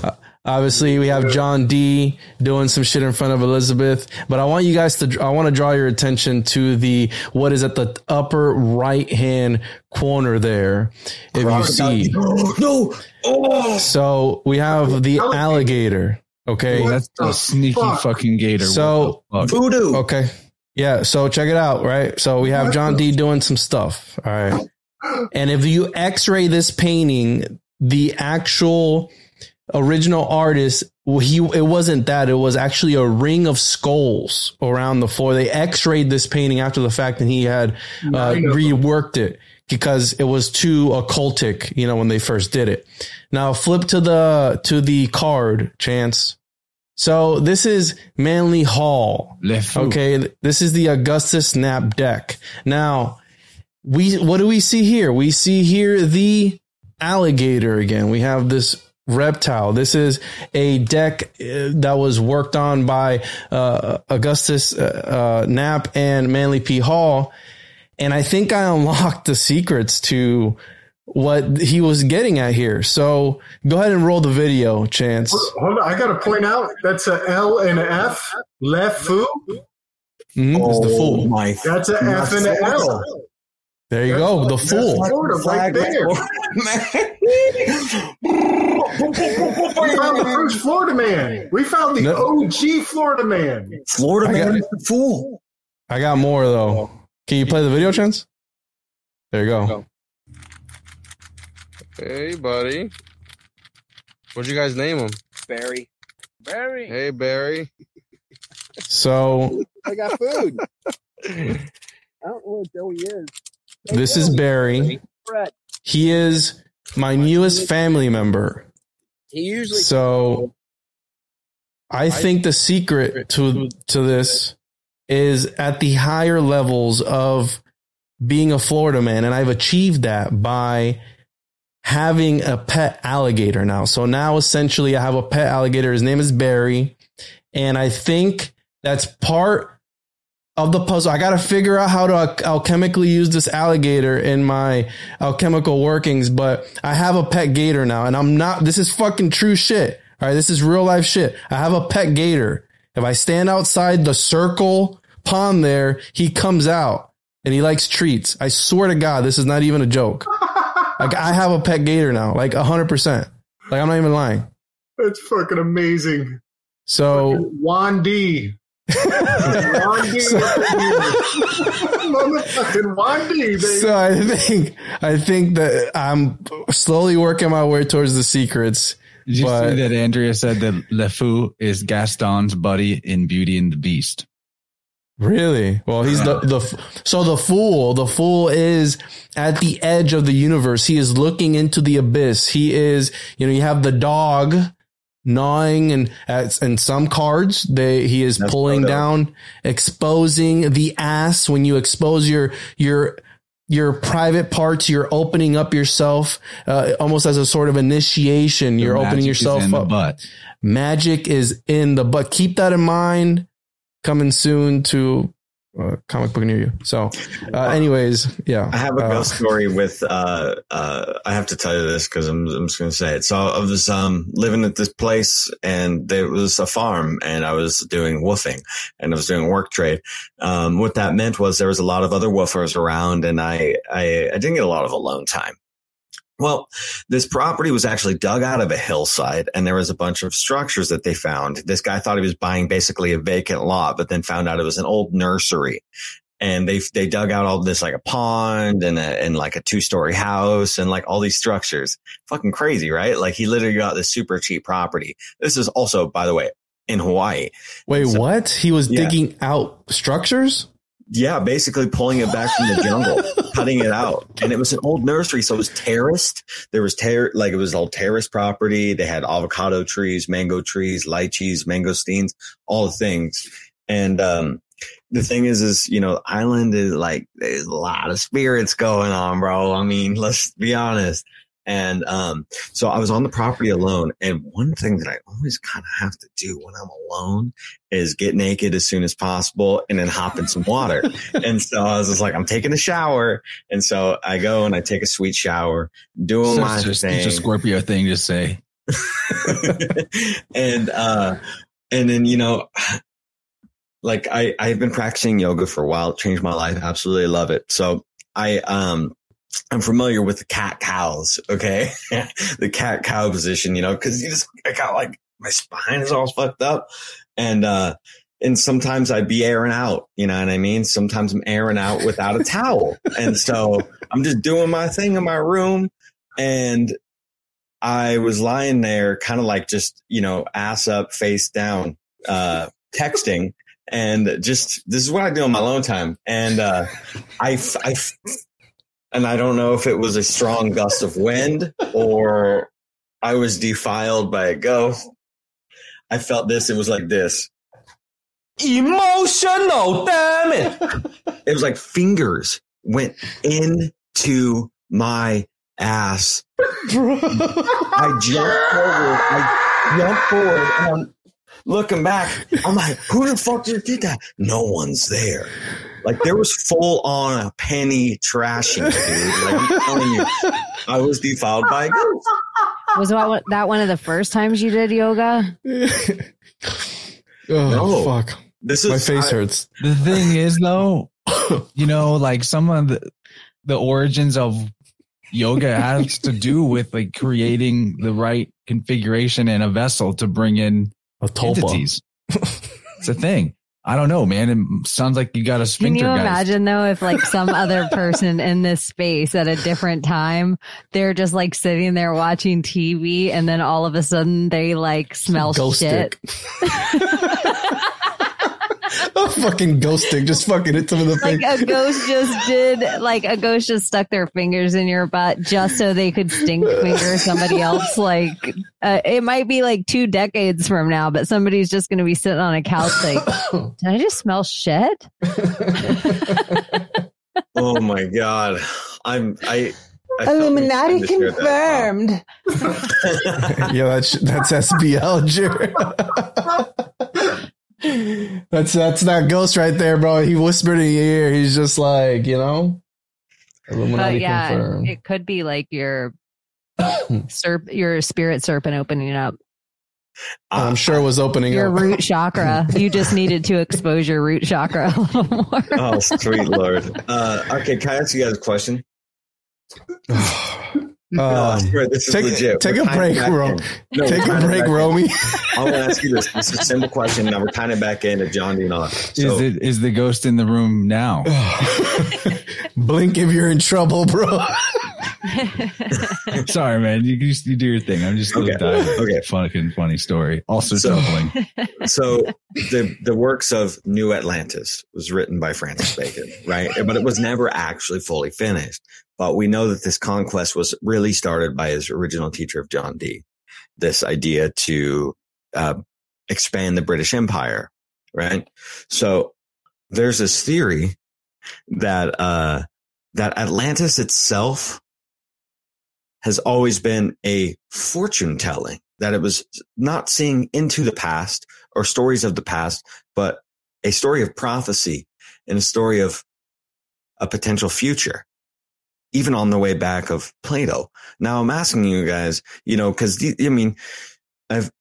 John Dee was telling Francis Bacon this, and they were able to actually see in some sort of veil of time, whether in the past or the future. And they had this concept of Atlantis. Do you guys think that there's a potential that Atlantis never existed and it is what we live in now, and this is the high-tech Atlantean age?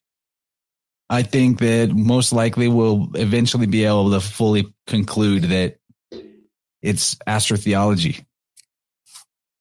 Man, just when we get this audiobook done for A God's Acre for Winds of the Soul, and when we drop the Dylan Sicosio interview that I just did last night, going to drop that tomorrow, we'll be putting a few of the keys down for this, but we're not the first people to make this statement. There have been researchers for hundreds of years saying this, but the fucking majority of history is encoding mythology and astrotheology and is probably mostly not real at all. And my thinking here is that when the conquerors come in, they just wipe shit out entirely. And there's a few 100-year people or a period where they're like just beating the slaves down and giving them their new language and traumatizing the hell out of them and programming them with their whole new culture. That period of a few 100 years is where they insert astrotheology and mythology and call it real history, because they don't want to tell you what really happened at that point in time where they were just genociding fools. That's where I'm at with it. And I think most of these stories of the ancient world are probably something along those lines. What do you think about like the sunken city off Cuba? I don't know what it is.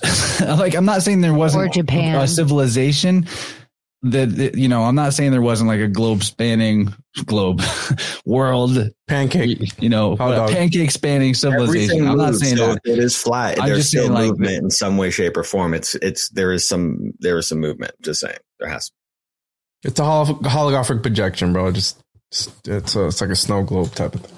Well, yeah, whatever though. I'm saying that like any of the versions that we get of like what the ancient past was is just so highly suspect. I'm just throwing out I'm pretty much done with anything history in terms of actually believing it, and I'm only looking at it for a symbolic value at this point.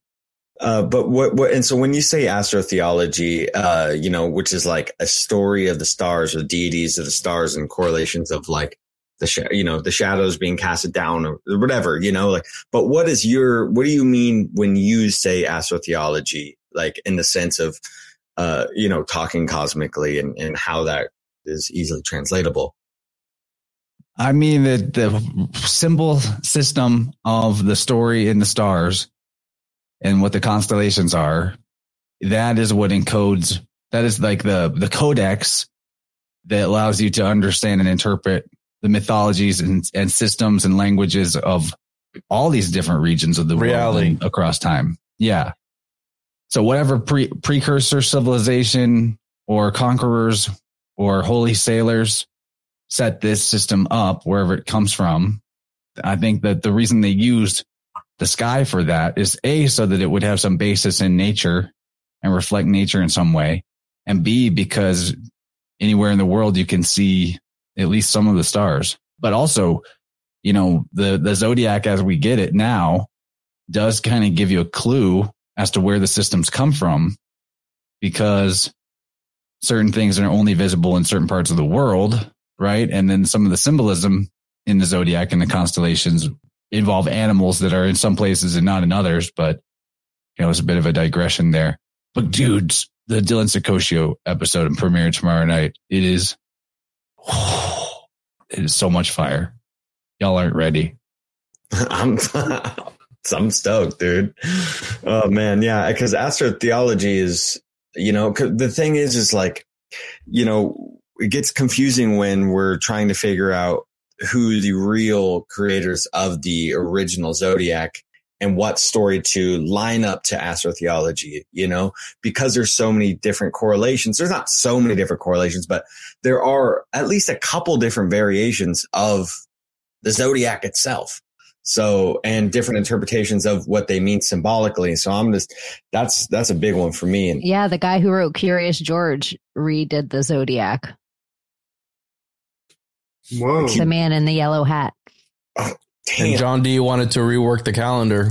So he wanted to get on I believe the Gregorian calendar at one point, but he died before that could happen.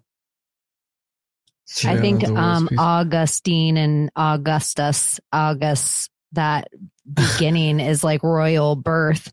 So it lets you know, like even the St. Augustine of it all might not have been him at all. He's just getting credit for a big, huge thing because he was of royal birth. Yeah. And in the Celtic tradition, Ogham is the name for the secret language, the coded language, the Argao. There's that Argao. Yeah. The green language. Yeah. That's called Ogham. Yep. Sounds a lot like Augustine or Augustus. And the Argus minor decan is the last decan in Cancer just before you enter into Leo. And it is a ship. It's a vessel, which language is often called a vessel of the spirit of ideas. Whoa. Oh, there you go. Thanks, Jenny, for sharing us this. Where is that? Ancient Italian taxidermied crocodile. Well, another reason. Wow! For like you could all the Why is it hanging there? Think back to the picture that Juan showed of the John Dee painting. This is the fucking reptilian in a church. What the hell? Now I feel like Ave Maria needs one of those hanging from the rafters, right? They probably got one right across the street anyway. The Mary. The Skygate. The Skygater. Skygate. The X point. You see how it crossed right there? Well, Cheney was about to say something. Yes, go. Oh, I totally forgot now.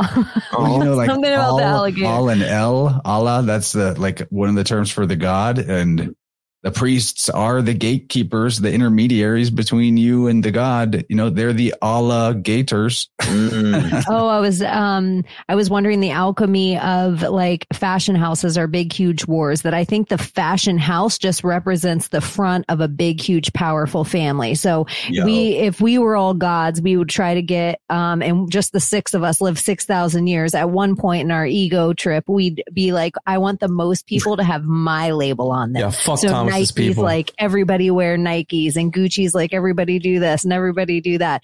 But a big, huge thing with the alchemy, if we're talking about cotton and hemp and things like that, it would also be feathers and reptile skin, snake and gator and things of this nature. So if you could show prowess by having, it would be the same way like having an elephant in your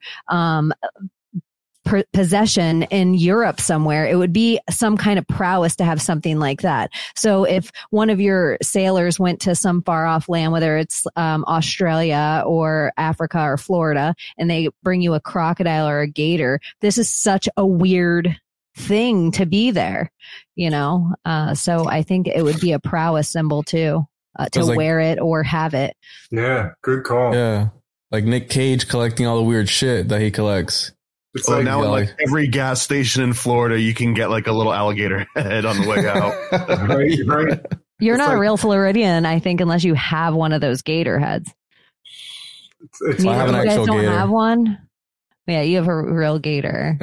You guys don't have a gator head in your possession? At one point, I mean, everybody's been to Gatorland, right? I mean, at one point in time, I've been there, and I did get one when I was a kid, probably in 2nd grade. But yeah, now I stepped it up, and that's the...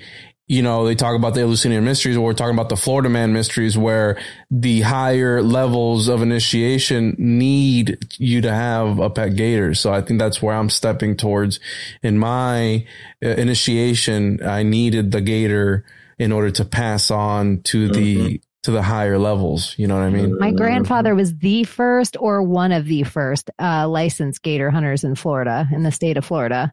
But he just was a guy that would go get gators out of everyone's yard because he wasn't scared of them at all and knew how to handle gators, and it was no big deal. And then the state of Florida is like, oh, because at one point they were being overrun by gators, so they needed to pay people to go get gators. And then gators became an endangered species. And so then you weren't allowed to hunt gators at all. Yeah, then they needed gator aid.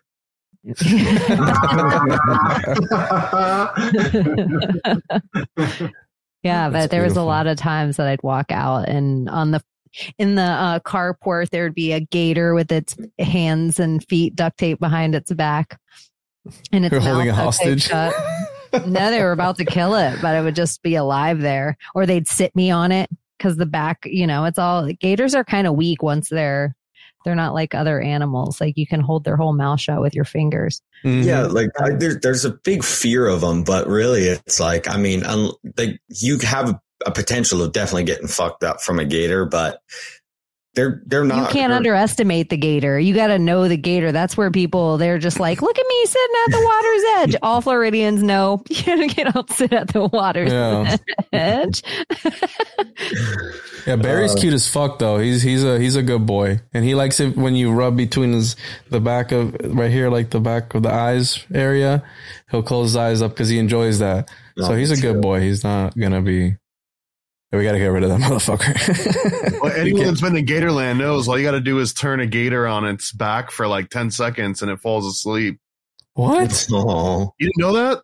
No, I didn't. Any alligator, it's the weirdest freaking thing, man. But if you put an alligator on its back after like 10 or 15 seconds, I don't know if it's the blood or something, but they'll just pass out. And that's why they can like do all the crazy, you know, stuff they do with them at Gatorland, is they're essentially asleep while they're doing most of that shit.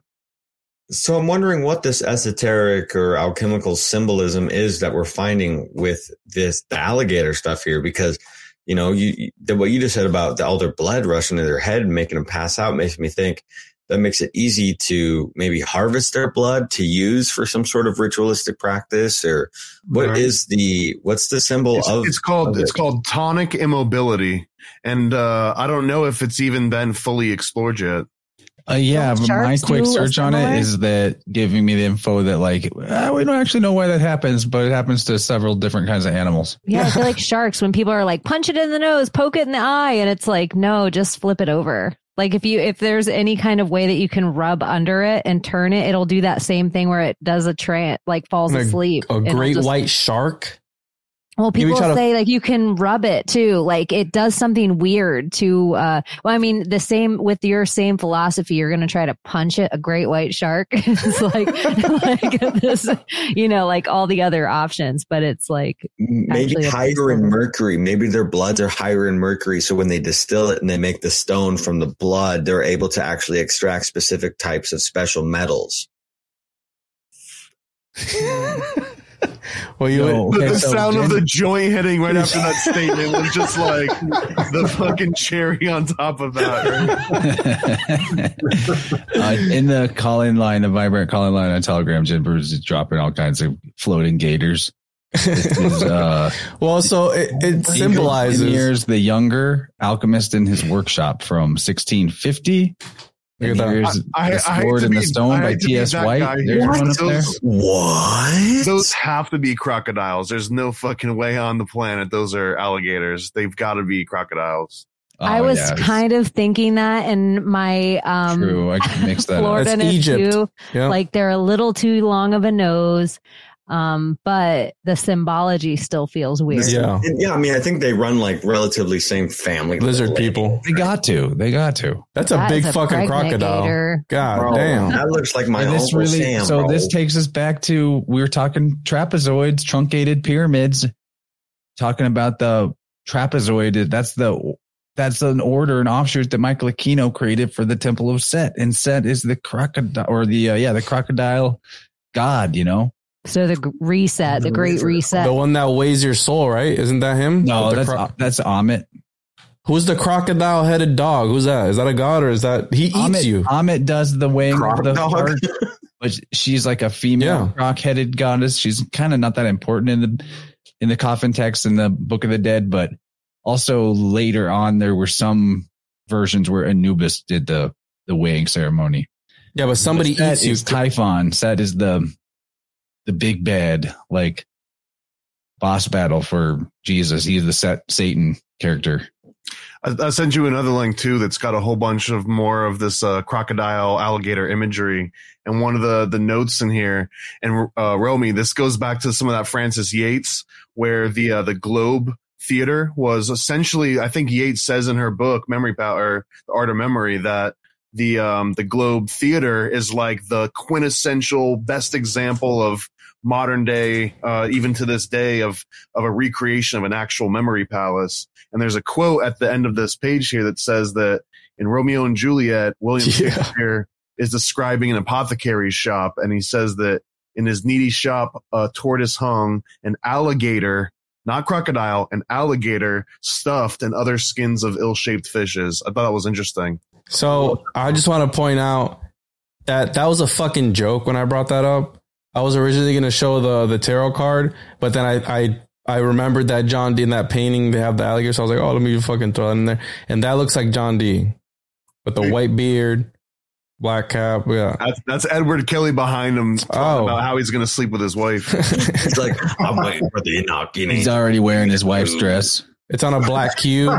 Look at the little crystal balls on a black cube. Yeah. And that's the holy table. He's got the cube and the ball, the cube bala. Oh, so that's okay. Cube. Okay, I was trying to. Sorry, malfunction. But no, I was actually trying to find the true origins of the name Cuba, because I did get stuck down the Cuba rabbit hole, like I was saying, and I was obviously went down like I was like Cuba, like it's got to have some sort of Kabbalistic, something, because it was the first place discovered here, supposedly. And so has anyone got any juice on the Cuba name? Yes. The original Kabbalah, where how you can have it, the Q, the K, and it's that's how you say Cuba. Like it's not Cuba. The phonetic way. Yeah. It's like, it's not how it's like now I feel like I've said Kubala and Cuba. I can't even say it. Well, one thing to point out is that Cuba is the hub of the sugar a cartel. Yeah. The sugar cartel is a very good way to choose to describe that history, is a cartel, and that they put sugar in the shape of a cube. Oh, sugar cube! You get in my face with. Oh, sorry, wrong button. You motherfucker! That sugar Cuba, dude. Yes. What the fuck? And molecularly, sugar when it's treated the way they treat it, it has a cube shape to it, and its molecular structure as well. The tea rose, the Tudor rose. Look at the ritual of that you use a sugar cube for in everything, whether it's tea, and especially back in the day, the further went back, you would use the alchemy of certain kind of chinas. And usually the chinas were rimmed with certain kind of heavy metals, mercuries, gold, silvers. And then you would have a certain spoon, usually made of like a silver. And then you would melt the sugar absinthe. You inject it, right? And Queen Elizabeth was addicted to sugar, and also sugar cane fields here in Florida. Florida is known by her proper name, Queen Lizard Beast.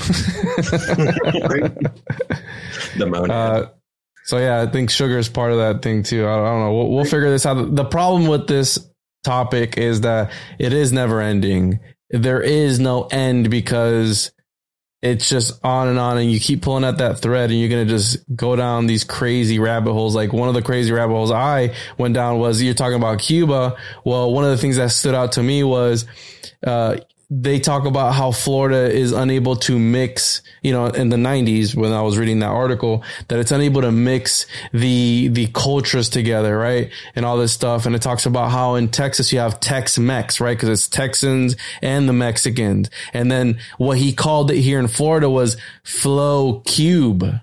And I thought that was interesting because he was talking about the Floridian population mixing with the Cuban population. Again, this is towards the end of the 80s and all this stuff like that. You have all these immigrants coming in and stuff. So Flow Cube, I was like, that's an interesting way to put it. I mean, sure, whatever. But yeah. And really quick, since you mentioned sugar and we're talking Florida, I always thought it was interesting. The original form of sugar was something called a sugar loaf, which is like a little sugar cone shape, not a cube. Oh, yeah, there's the cone. There's the cone of Enoch.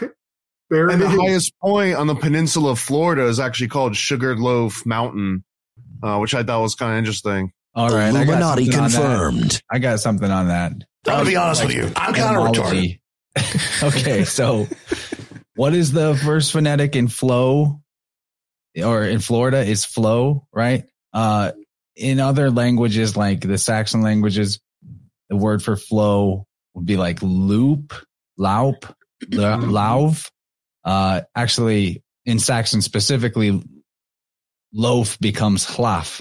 So loop, and loaf are actually like philologically, etymologically the same word, because P and V interchange and L's become H's. So anyway, like the sugar loaf is very connected to the same idea in language, etymologically, philologically, as flow.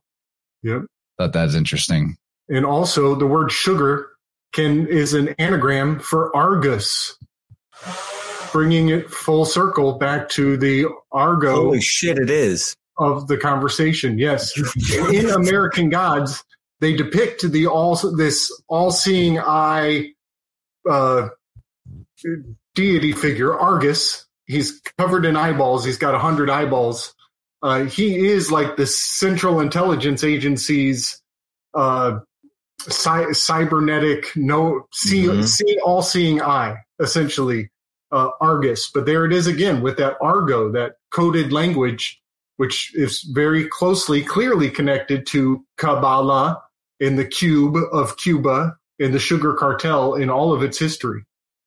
Bro, literally sugar cartel. I mean, that's one of the most addicting things that this fucking country has, with Coke, Pepsi, Mountain Dew, all that shit, Monster, all those fucking things. The main thing that relates them all is sugar. Yeah, the sugar lobbyists beat the cocaine lobbyists when it came to Coca-Cola. I stay healthy, aspartame only. Also the other thing about like common sugar used in mass produced, whatever factory foods you'd call it, they might call it bone, or they might call it natural carbon in their ingredients list if they even involve it in their ingredients list. But charred bones are actually where the sugar cane gets the white color. Yes, I have a vegan wife. Yeah,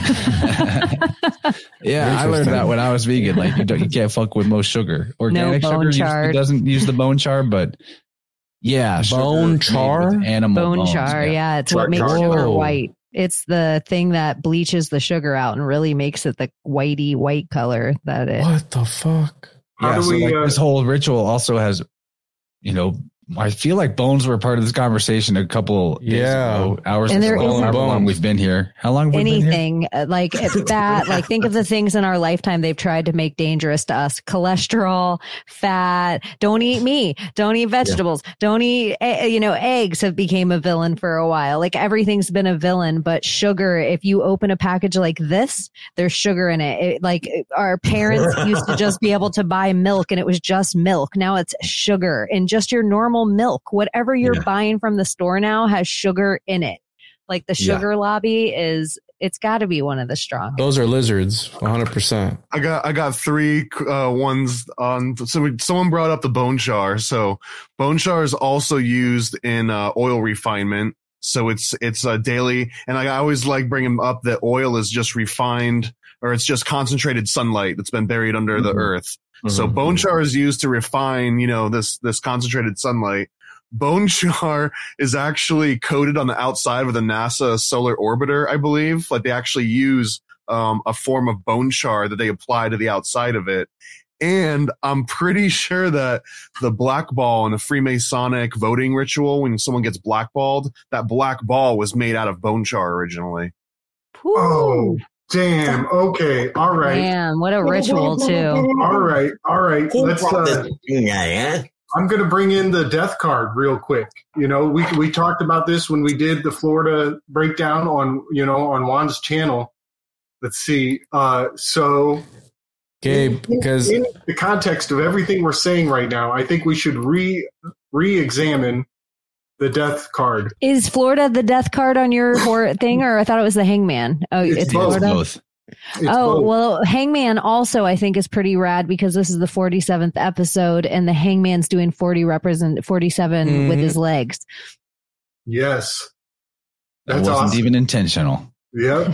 So here we're talking about bone char and sugar, and look at this white horse. Mm-hmm. It's amazing how we've given a whole new context that I never had before to this horse. And look at how the saddle. You guys can see my mouse. The saddle has this strange corner of a canted square here. I'm just thinking about all these ingredients for our conversation, and I'm about to choke on something.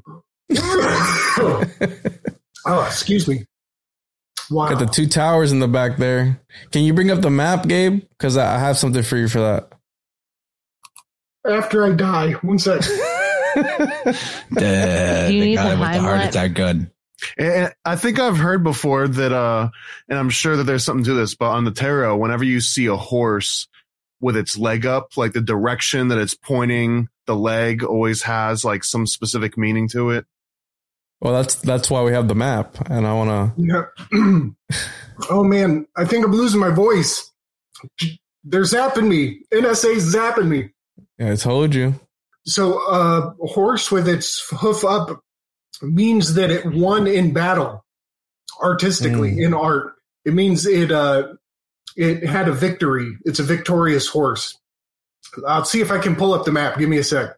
So death has nothing but victory. Well, death is always certain. I mean, when you're born, you're automatically dying. It's the only thing that's certain here in this your life. Your companion. Mm-hmm. So, I mean, that's kind of paradoxical. And that adds to the quotes that I'm pulling from this article, another one that I really liked was, let me pull it up here. Promise and closure, inauguration, fulfillment, beginning and ending. Such combinations make the image of Florida paradoxical, because you have people who come here to what? To fucking die. I mean, you know, everybody comes here to retire. It's their last frontier, essentially. They want to die in peace. And but then you have people who are born here every day too. So, and they're going to live their life. So you have this balance that just cancels itself out. You know what I mean? It's just in the center. And again, Florida is very interesting. I'm sure we didn't even fucking talk about Jekyll Island or anything, but I mean, we could always do more of these episodes because I think they're fucking. Can I get a close weave on it? Just one final weave. Are we doing sign outs? I'm sorry, I had to walk away. I had to do a thing. No. I mean, we'll get to that in a minute. We're waiting for Gabe to pull up the map because I have something for that. Yeah, maybe or 3 hours-ish will be the place where we'll shoot to wrap up. I always think it's just more of a spell than I think. Like, it's esoteric beyond the idea that we understand. But I do think it's so interesting that the Florida flag has "In God We Trust" on it, the same as the Mississippi flag. And they're the only two flags with that on embedded on it. And I also think where they sat over the last few years, they were just different places than the rest of the country. Just Mississippi has 10 people that live there. But it's also the red cross across it, but it's the X marks the point that you were saying before with the X symbolism instead of the cross. There's also a pyramid on the Florida flag or whatever Juan was showing me earlier. There's a fucking pyramid there. Yeah, they show mountains in the fucking Florida seal, and there are obviously no mountains here, but the indigenous people were mound builders, and they built really huge mounds at one point that were just of everything, animal bones. And Florida, I was seeing that there was a video that I was watching where, because I think Romy was talking about like building on top of civilizations, and in downtown Miami, in one little piece, the guy was pointing out like, hey, this was the original people's building here. You can see the stone here. Here is, you know, from the 20s and 30s, the road that they built. Here is, you know, this parking lot that they laid, you know, a few years ago. And also the plastic tubing was introduced in the 70s. So you have all these things just on top of one another, like, again, all these energies, because we know energy can't be destroyed, made or destroyed, you know, it's only can be transformed. So you have all these energy fields, you know, stacking on top of each other, and that's in Miami. I mean, and that was in like one little section. The guy was like, here's here. I'm like, dude, what about all these cities that they've built on top of mountains? They stop full projects if they found like a toe bone of like an indigenous person, and they stop the project. So, yeah, and I also think before all the politics were involved, like Key West and Cuba are so close to each other, even if there is no seawater rise, just right now as we sit, you would just be able to go there in a boat trip. It would be very normal for them to see mountains. Like, it would be not a big deal for a person that was regularly in Florida to go and see and look at all the island chains and how mountainous they are. So, especially in the Caribbean. So I just think it would have been very natural for them to take a boat, which is also in the Florida Seal, over to one of those islands and see mountains for days. It's only 90 miles, the furthest point to Cuba. 90 miles. I don't know. That's bing bang. I can see Cuba from my house. For real? No, it just seems like a Sarah Palin thing to say. Sarah Palin. Oh my, wow. That was such a great time in history, right? Wasn't that right before the fucking complete fucking civil breakdown of this modernity? Sweet Lord. Anyways. All right, I want to read this thing. Does anybody else agree with the Mandela effect about Cuba geographically? What's going on with the Mandela effect? Yeah, I mean, if you look at the map here, I'll pull it up. There are people that say they remember. Well, actually, let me get a bigger map, like more under Florida, like more directly under Florida. That was actually further to the right and not as close to the Central America. I might get a bigger map. They should call it the Philadelphia effect instead of the one thing that I'll say, not to oppose anyone's Mandela, but one of the theories that I have is that the Gulf of Mexico was the biggest freshwater lake ever on the planet at one point. And so Cuba is exactly where it should be because it touched the Yucatan at one point. So Florida, all the way around to New Orleans, all the way down to Mexico, all the way across to Cuba, Haiti, all that, it would have all been the most magical place. Like the amount of magic that still exists with voodoo and Santeria. And if you go up to any of these places, and a lot of their native cultures, all of their dress is so similar. And a lot of, and this is where even like the idea of Atlantis, way even past, philosophers, there's a whole culture in Mexico that they said there was a great city to the east of them, that they would talk about this crazy city way before it was ever written about in philosophy. And there's other South American tribes that would talk about the same culture existent, just north of them. So if you even just look at it just in the simple form, it's like you could see how they could blow up land or sink it, and it would behoove the bad powers that be to take out such a massive freshwater lake. Yeah. And the Gulf of Mexico ain't right. If you're a Floridian and you're like, this water is just not right. It's just not how it should be. It's you guys notice how the Gulf looks like a octopus head? Yeah. Looks like the head of Cholula. which would make Cuba its voice, its mouth, which is pretty interesting. Cholula speaks Kabbalah. Well, there's so much. The thing is there's so many. When I was looking into Cuba, I was trying to find just, pre-Castro Cuban history is hard enough to find. That strange area between the Colombian discovery of Cuba and then the Fidel Castro, because it's just been so much political shit show going on in Cuba forever. And I wanted to wrap it back around to the mafia because, and Henry Flagler and sugar, because you brought up sugar earlier. I watched multiple documentaries on the sugar industry and the history of Cuba. And then also I found out that it was also the home of Milton Hershey. Hershey factory was also there. And, so Henry Flagler was fond of Cuba, and he was on his way to Cuba after establishing all of Florida. He was going to go through the Keys, build the Panama Canal, which was an architectural feat like nobody's business. Building an open, railway through the Panama Canal was like, everybody was like, you're fucking crazy. A hell of people died, so on and so forth. But Henry Flagler finally made it to Cuba, and he didn't build any of his hotels there, but there is a very famous hotel that is there that was built by the same architects. And let's see here.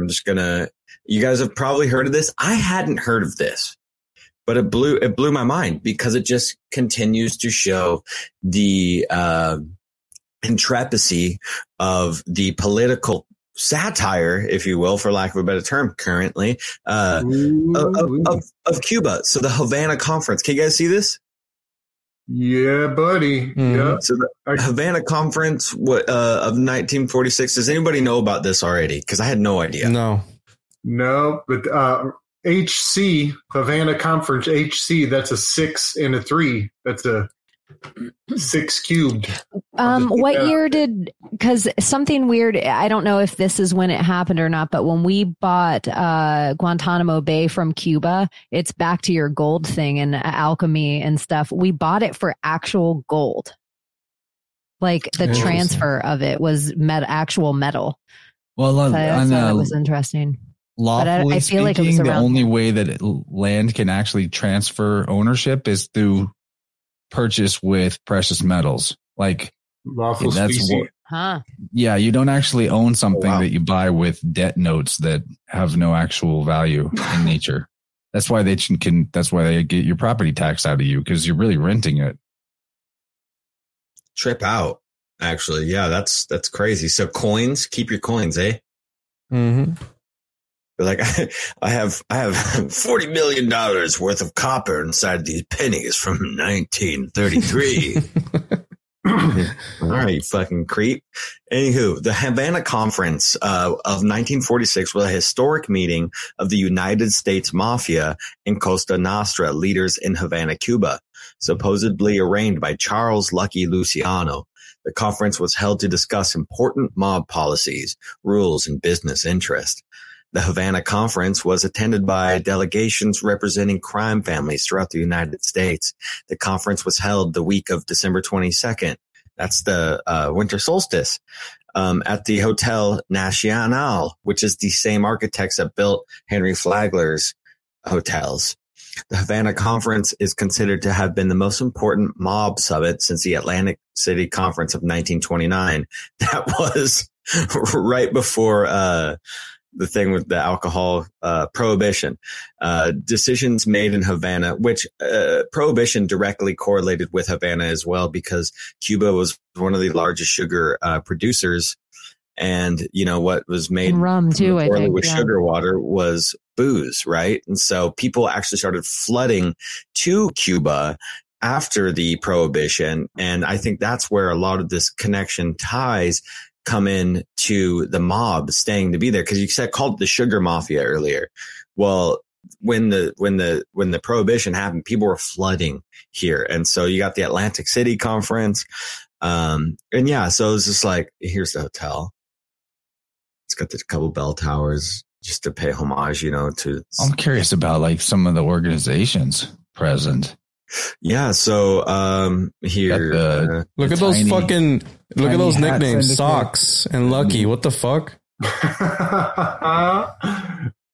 Jimmy 2 times. Arnold the Big Bankrolled Rothstein. Look at that. What kind of fucking names are those? After the murder of Arnold Rothstein, have you guys ever watched Boardwalk Empire? No. Oh, it's all about. It's all about. They cover this in one of the seasons. All about these characters, yeah. And by the way, you said Socks and Lucky. I don't know why this stuck out, but Bill Clinton had a pet called Socks, and Ronald Reagan had a pet called Lucky while they were in the White House. Huh. Nice call. Nice. Oh, I bet there's a huge theme there to flesh out. So I got to spit something out Florida wise, because this is supposed to be the Florida Man show, and I got some deep stuff that we're not going to be able to get deep into, but I just want to rapid fire some of it off. Yeah. So I know everyone's been loving like Henry Flagler, but there was another Flagler that took over the South version of Florida. And this is a guy named Baron Collier. And if anyone knows about Collier County in South Florida, it's probably like the richest county in the entire state. Especially if you look at like the off the books money, you know, per capita, they got like multiple Ritz-Carlton hotels, and they've got a place called Port Royal where like every single house is, you know, it's insane. But this guy Baron Collier, he came down around like the early 1900s as well. He was like a millionaire from selling advertisements for something called the Sun Vapor Rail Company. And he comes to South Florida, and just like Flagler is going from, you know, one coast to the other coast, Collier's thinking, well, I can go from Miami up to Tampa. And he was part of establishing the Tamiami Trail. And through this, he also became the largest landowner in all of Florida. He bought hundreds and hundreds of acres for like 25 cents per acre or something like insane like this. And he essentially takes over this entire, you know, South Florida. Yeah. And today, I mean, Collier County again, and some other really crazy stuff about this. So, Collier County was built on an area called Indian Hill, which was also called Collier Mound. And there's all sorts of like ancient Indian burial grounds. And those Indians basically came from Cuba. They were like Spanish Cuban Indians where they came and, you know, established everything. Also, the family, the Collier family, started on a little island called Usepa, I think it's called. And it's right outside of Fort Myers. And Usepa Island was also used as a CIA training grounds for the Bay of Pigs invasion. That's where the CIA actually sent all their guys before they went directly to Cuba. And then the last one, which is totally out of left field, but when you drive down the highway, right, you've got the center line, but you also have the lines on the sides of the highways. No one really knows this, but Baron Collier essentially is credited with creating those sidelines on the highway, which are now ubiquitous across, the entire nation. This is all this one guy, Baron Collier, who is like the unknown, way richer version of Flagler. He was a saw maker's heir.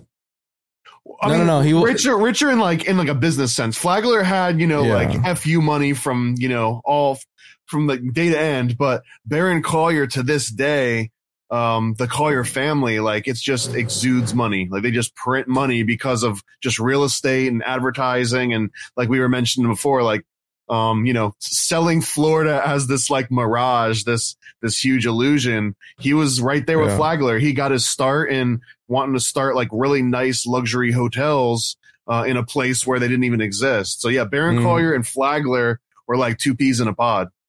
Yeah, and he was an heir of a saw company. Like his thing was saw. And when I think of saws, is like hecate, axes and shit, cutting, sawing.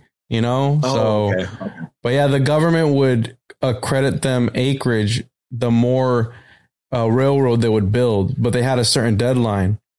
And for every mile of railroad, they would give you, 10,000 acres. So these robber barons that were making these fucking railroads, they were getting all these credits from the government in land, in acreage, because they're like, hey, you're helping develop. We're going to give you a little something. And by the time they were done, they own millions and millions and millions of acres here in Florida.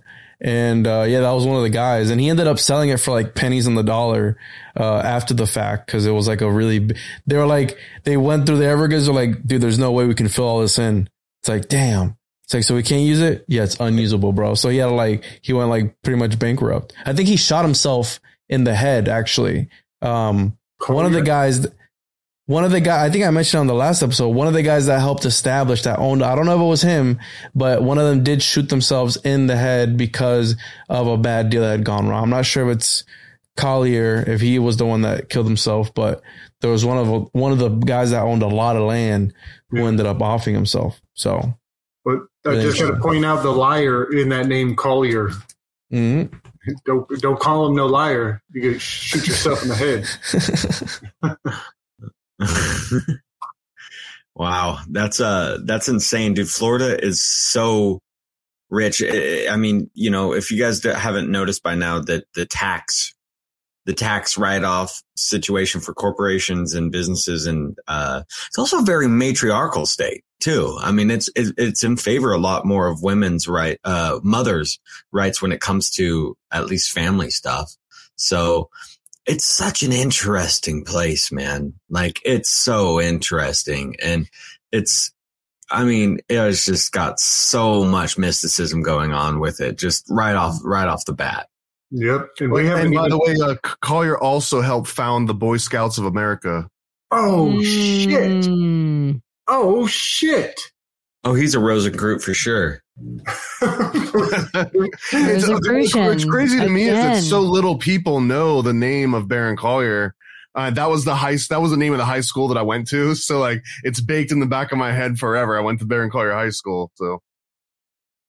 Damn. BCH.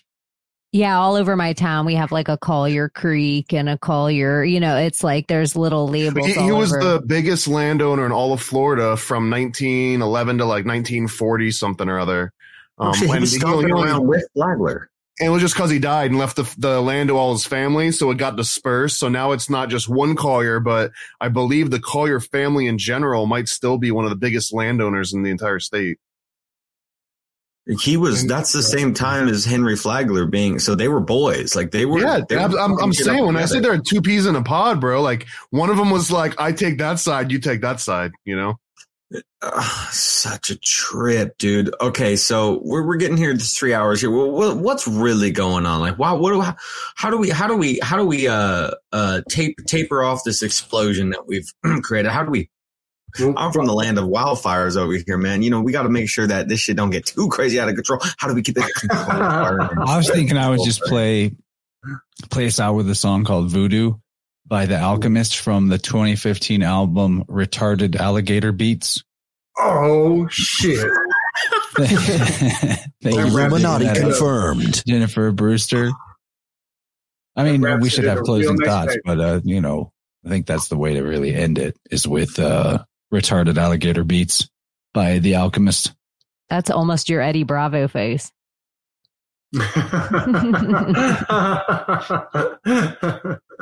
Nice.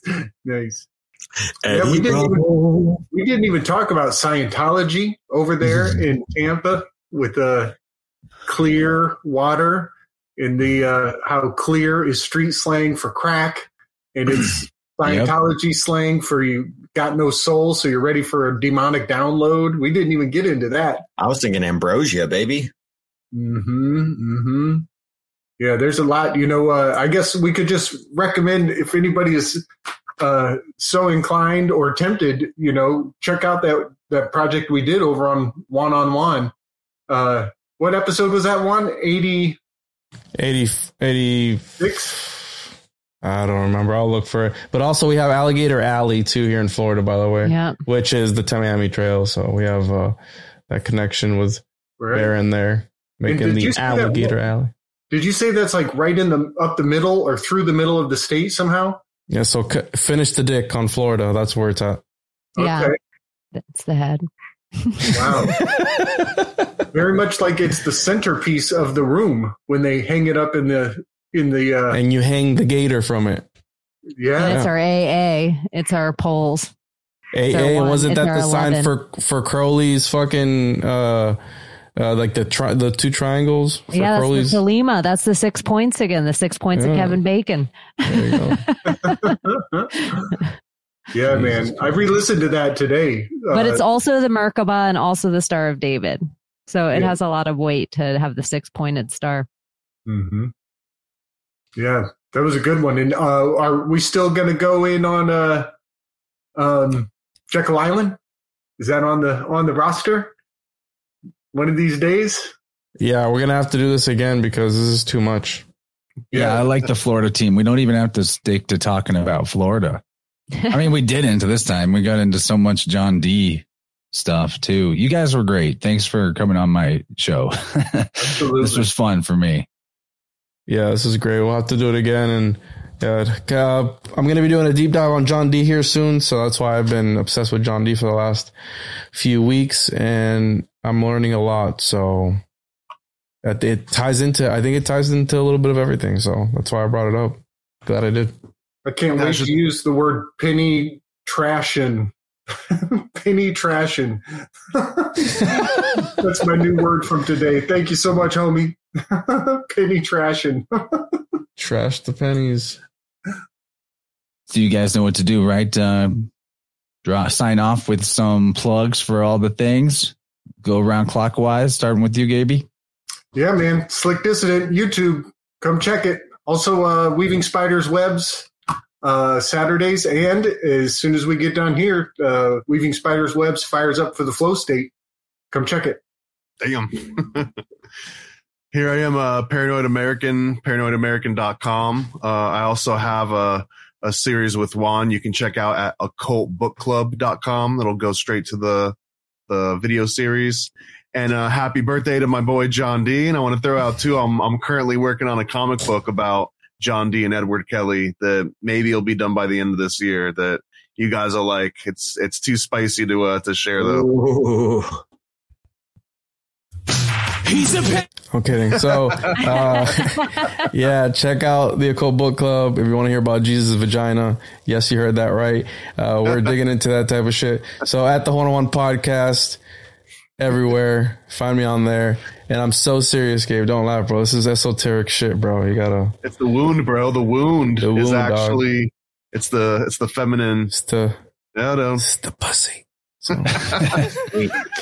I want to jump in on the plugs right here. And if you guys remember from last week's Vibrant, we were talking to Lindsay Sharman from Rogue Ways about her book, Phytalis, Sine Curve of Aeons. I'm dropping this link in the chat. That book is now out and available as an audio book if anybody wants to hear me narrate an awesome novel to them.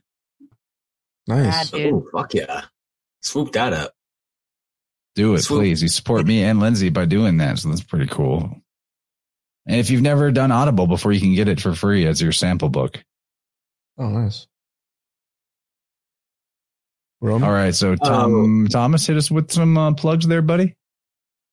I'll double down. ParanoidAmerican.com. Oh, did you already go? Sorry.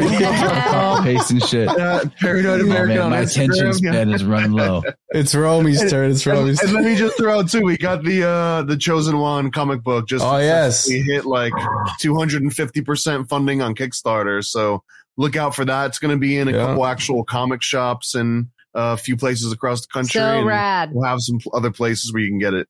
Super good.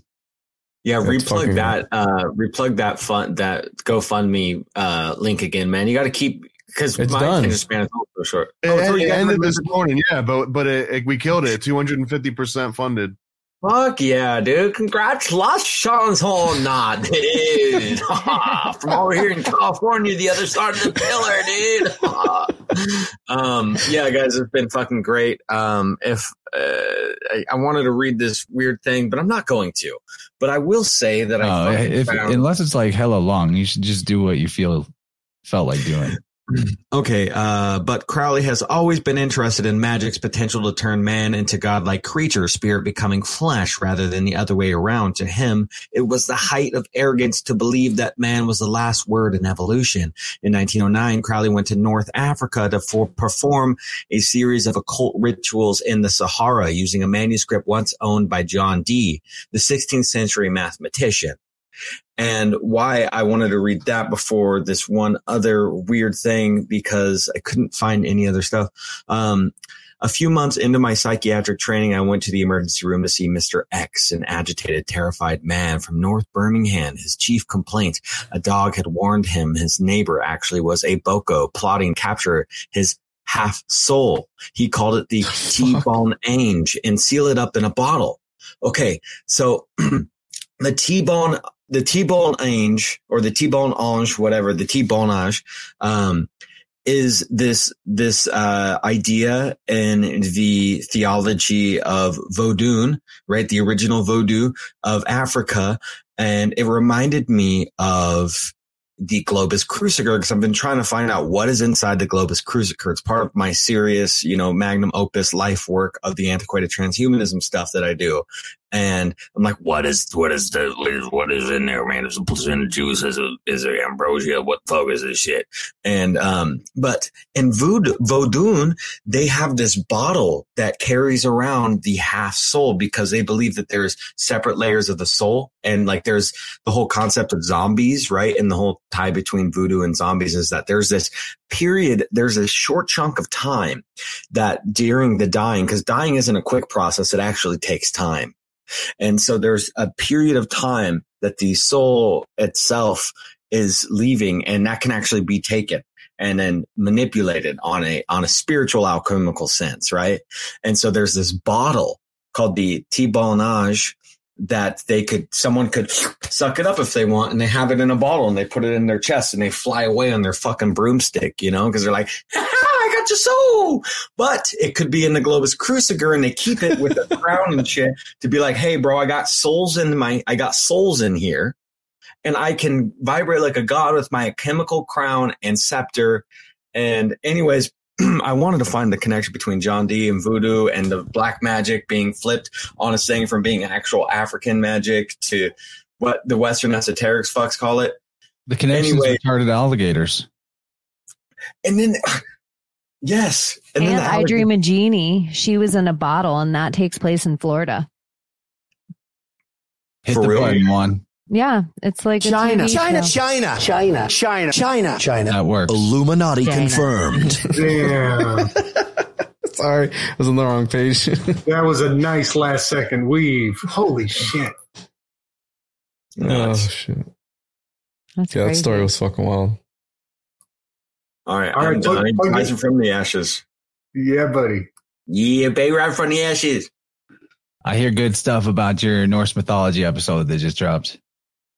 Norse Mythology Month this month. The first one with Raven Volson is amazing, dude. We had him on originally for his abduction story, but and now I believe it even 100-fold, because the amount of information this guy's able to hold in his head. I'm like, you had to have been tapped into some sort of celestial code by these vibrational Lizard beings people. that, dude, it was. I suggest, get Craven on if you guys want. We'll talk business afterwards, but yeah, Rise from the Ashes. We do monthly themes. This month is Norse mythologies and runes, but alternative and esoteric. Very you good. Can find me at Project Cheney everywhere and Cheney in Wonderland with underscores in between it on Instagram. Message me back, Cheney. Message me back. You haven't messaged me back. I totally will. Now I'm like, oh my gosh, is it? I try to organize everything so good too. All right, fam, I'm going to hit the music. We're going to check out these retarded alligator beats. I don't even know what this song consists of. Like, this would be completely new to me. So thanks everybody for tuning in. This was super fun. Love this crew. We'll do it again. We need a name for this particular team, the Florida team. Yeah. The Alligator Alley adjacent. Flow Riders. I like Flag it. Plant and Flow Riders. Boiled peanuts. Gold death bins, man. The windows roll down, the inside. Russell, man. Russell, you want to tell a dream, man? Two of the flyest girls you ever want to see, man. It's photo.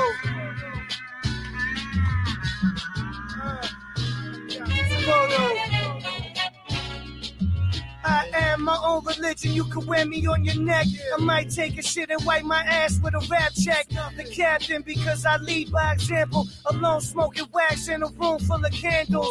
Haitian lady poke the thigh with the needle. Hey yo, the bitch kinda resemble Don Cheadle. I'm like a blind seagull, twisting woolies in my eyes, regal, drinking Parmesan, watching Home Alone. Even when I'm old alone, I always hold the throne. Cause they come from out of nowhere, try to pull your cord. They flee off in a bluish Ford.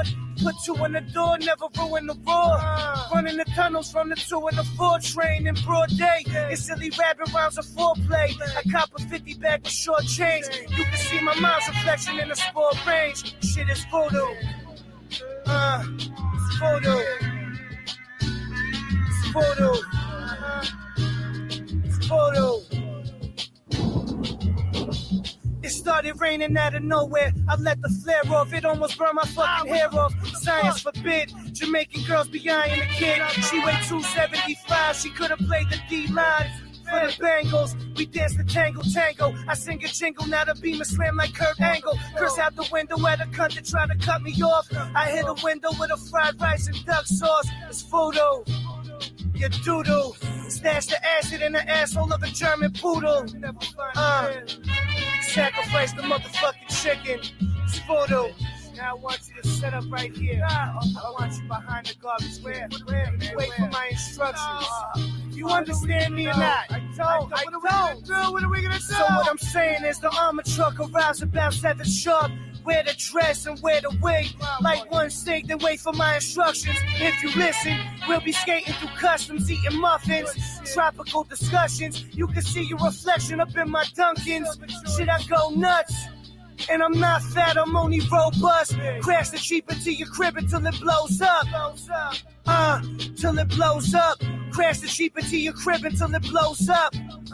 Motherfucker, till it blows up. It's voodoo.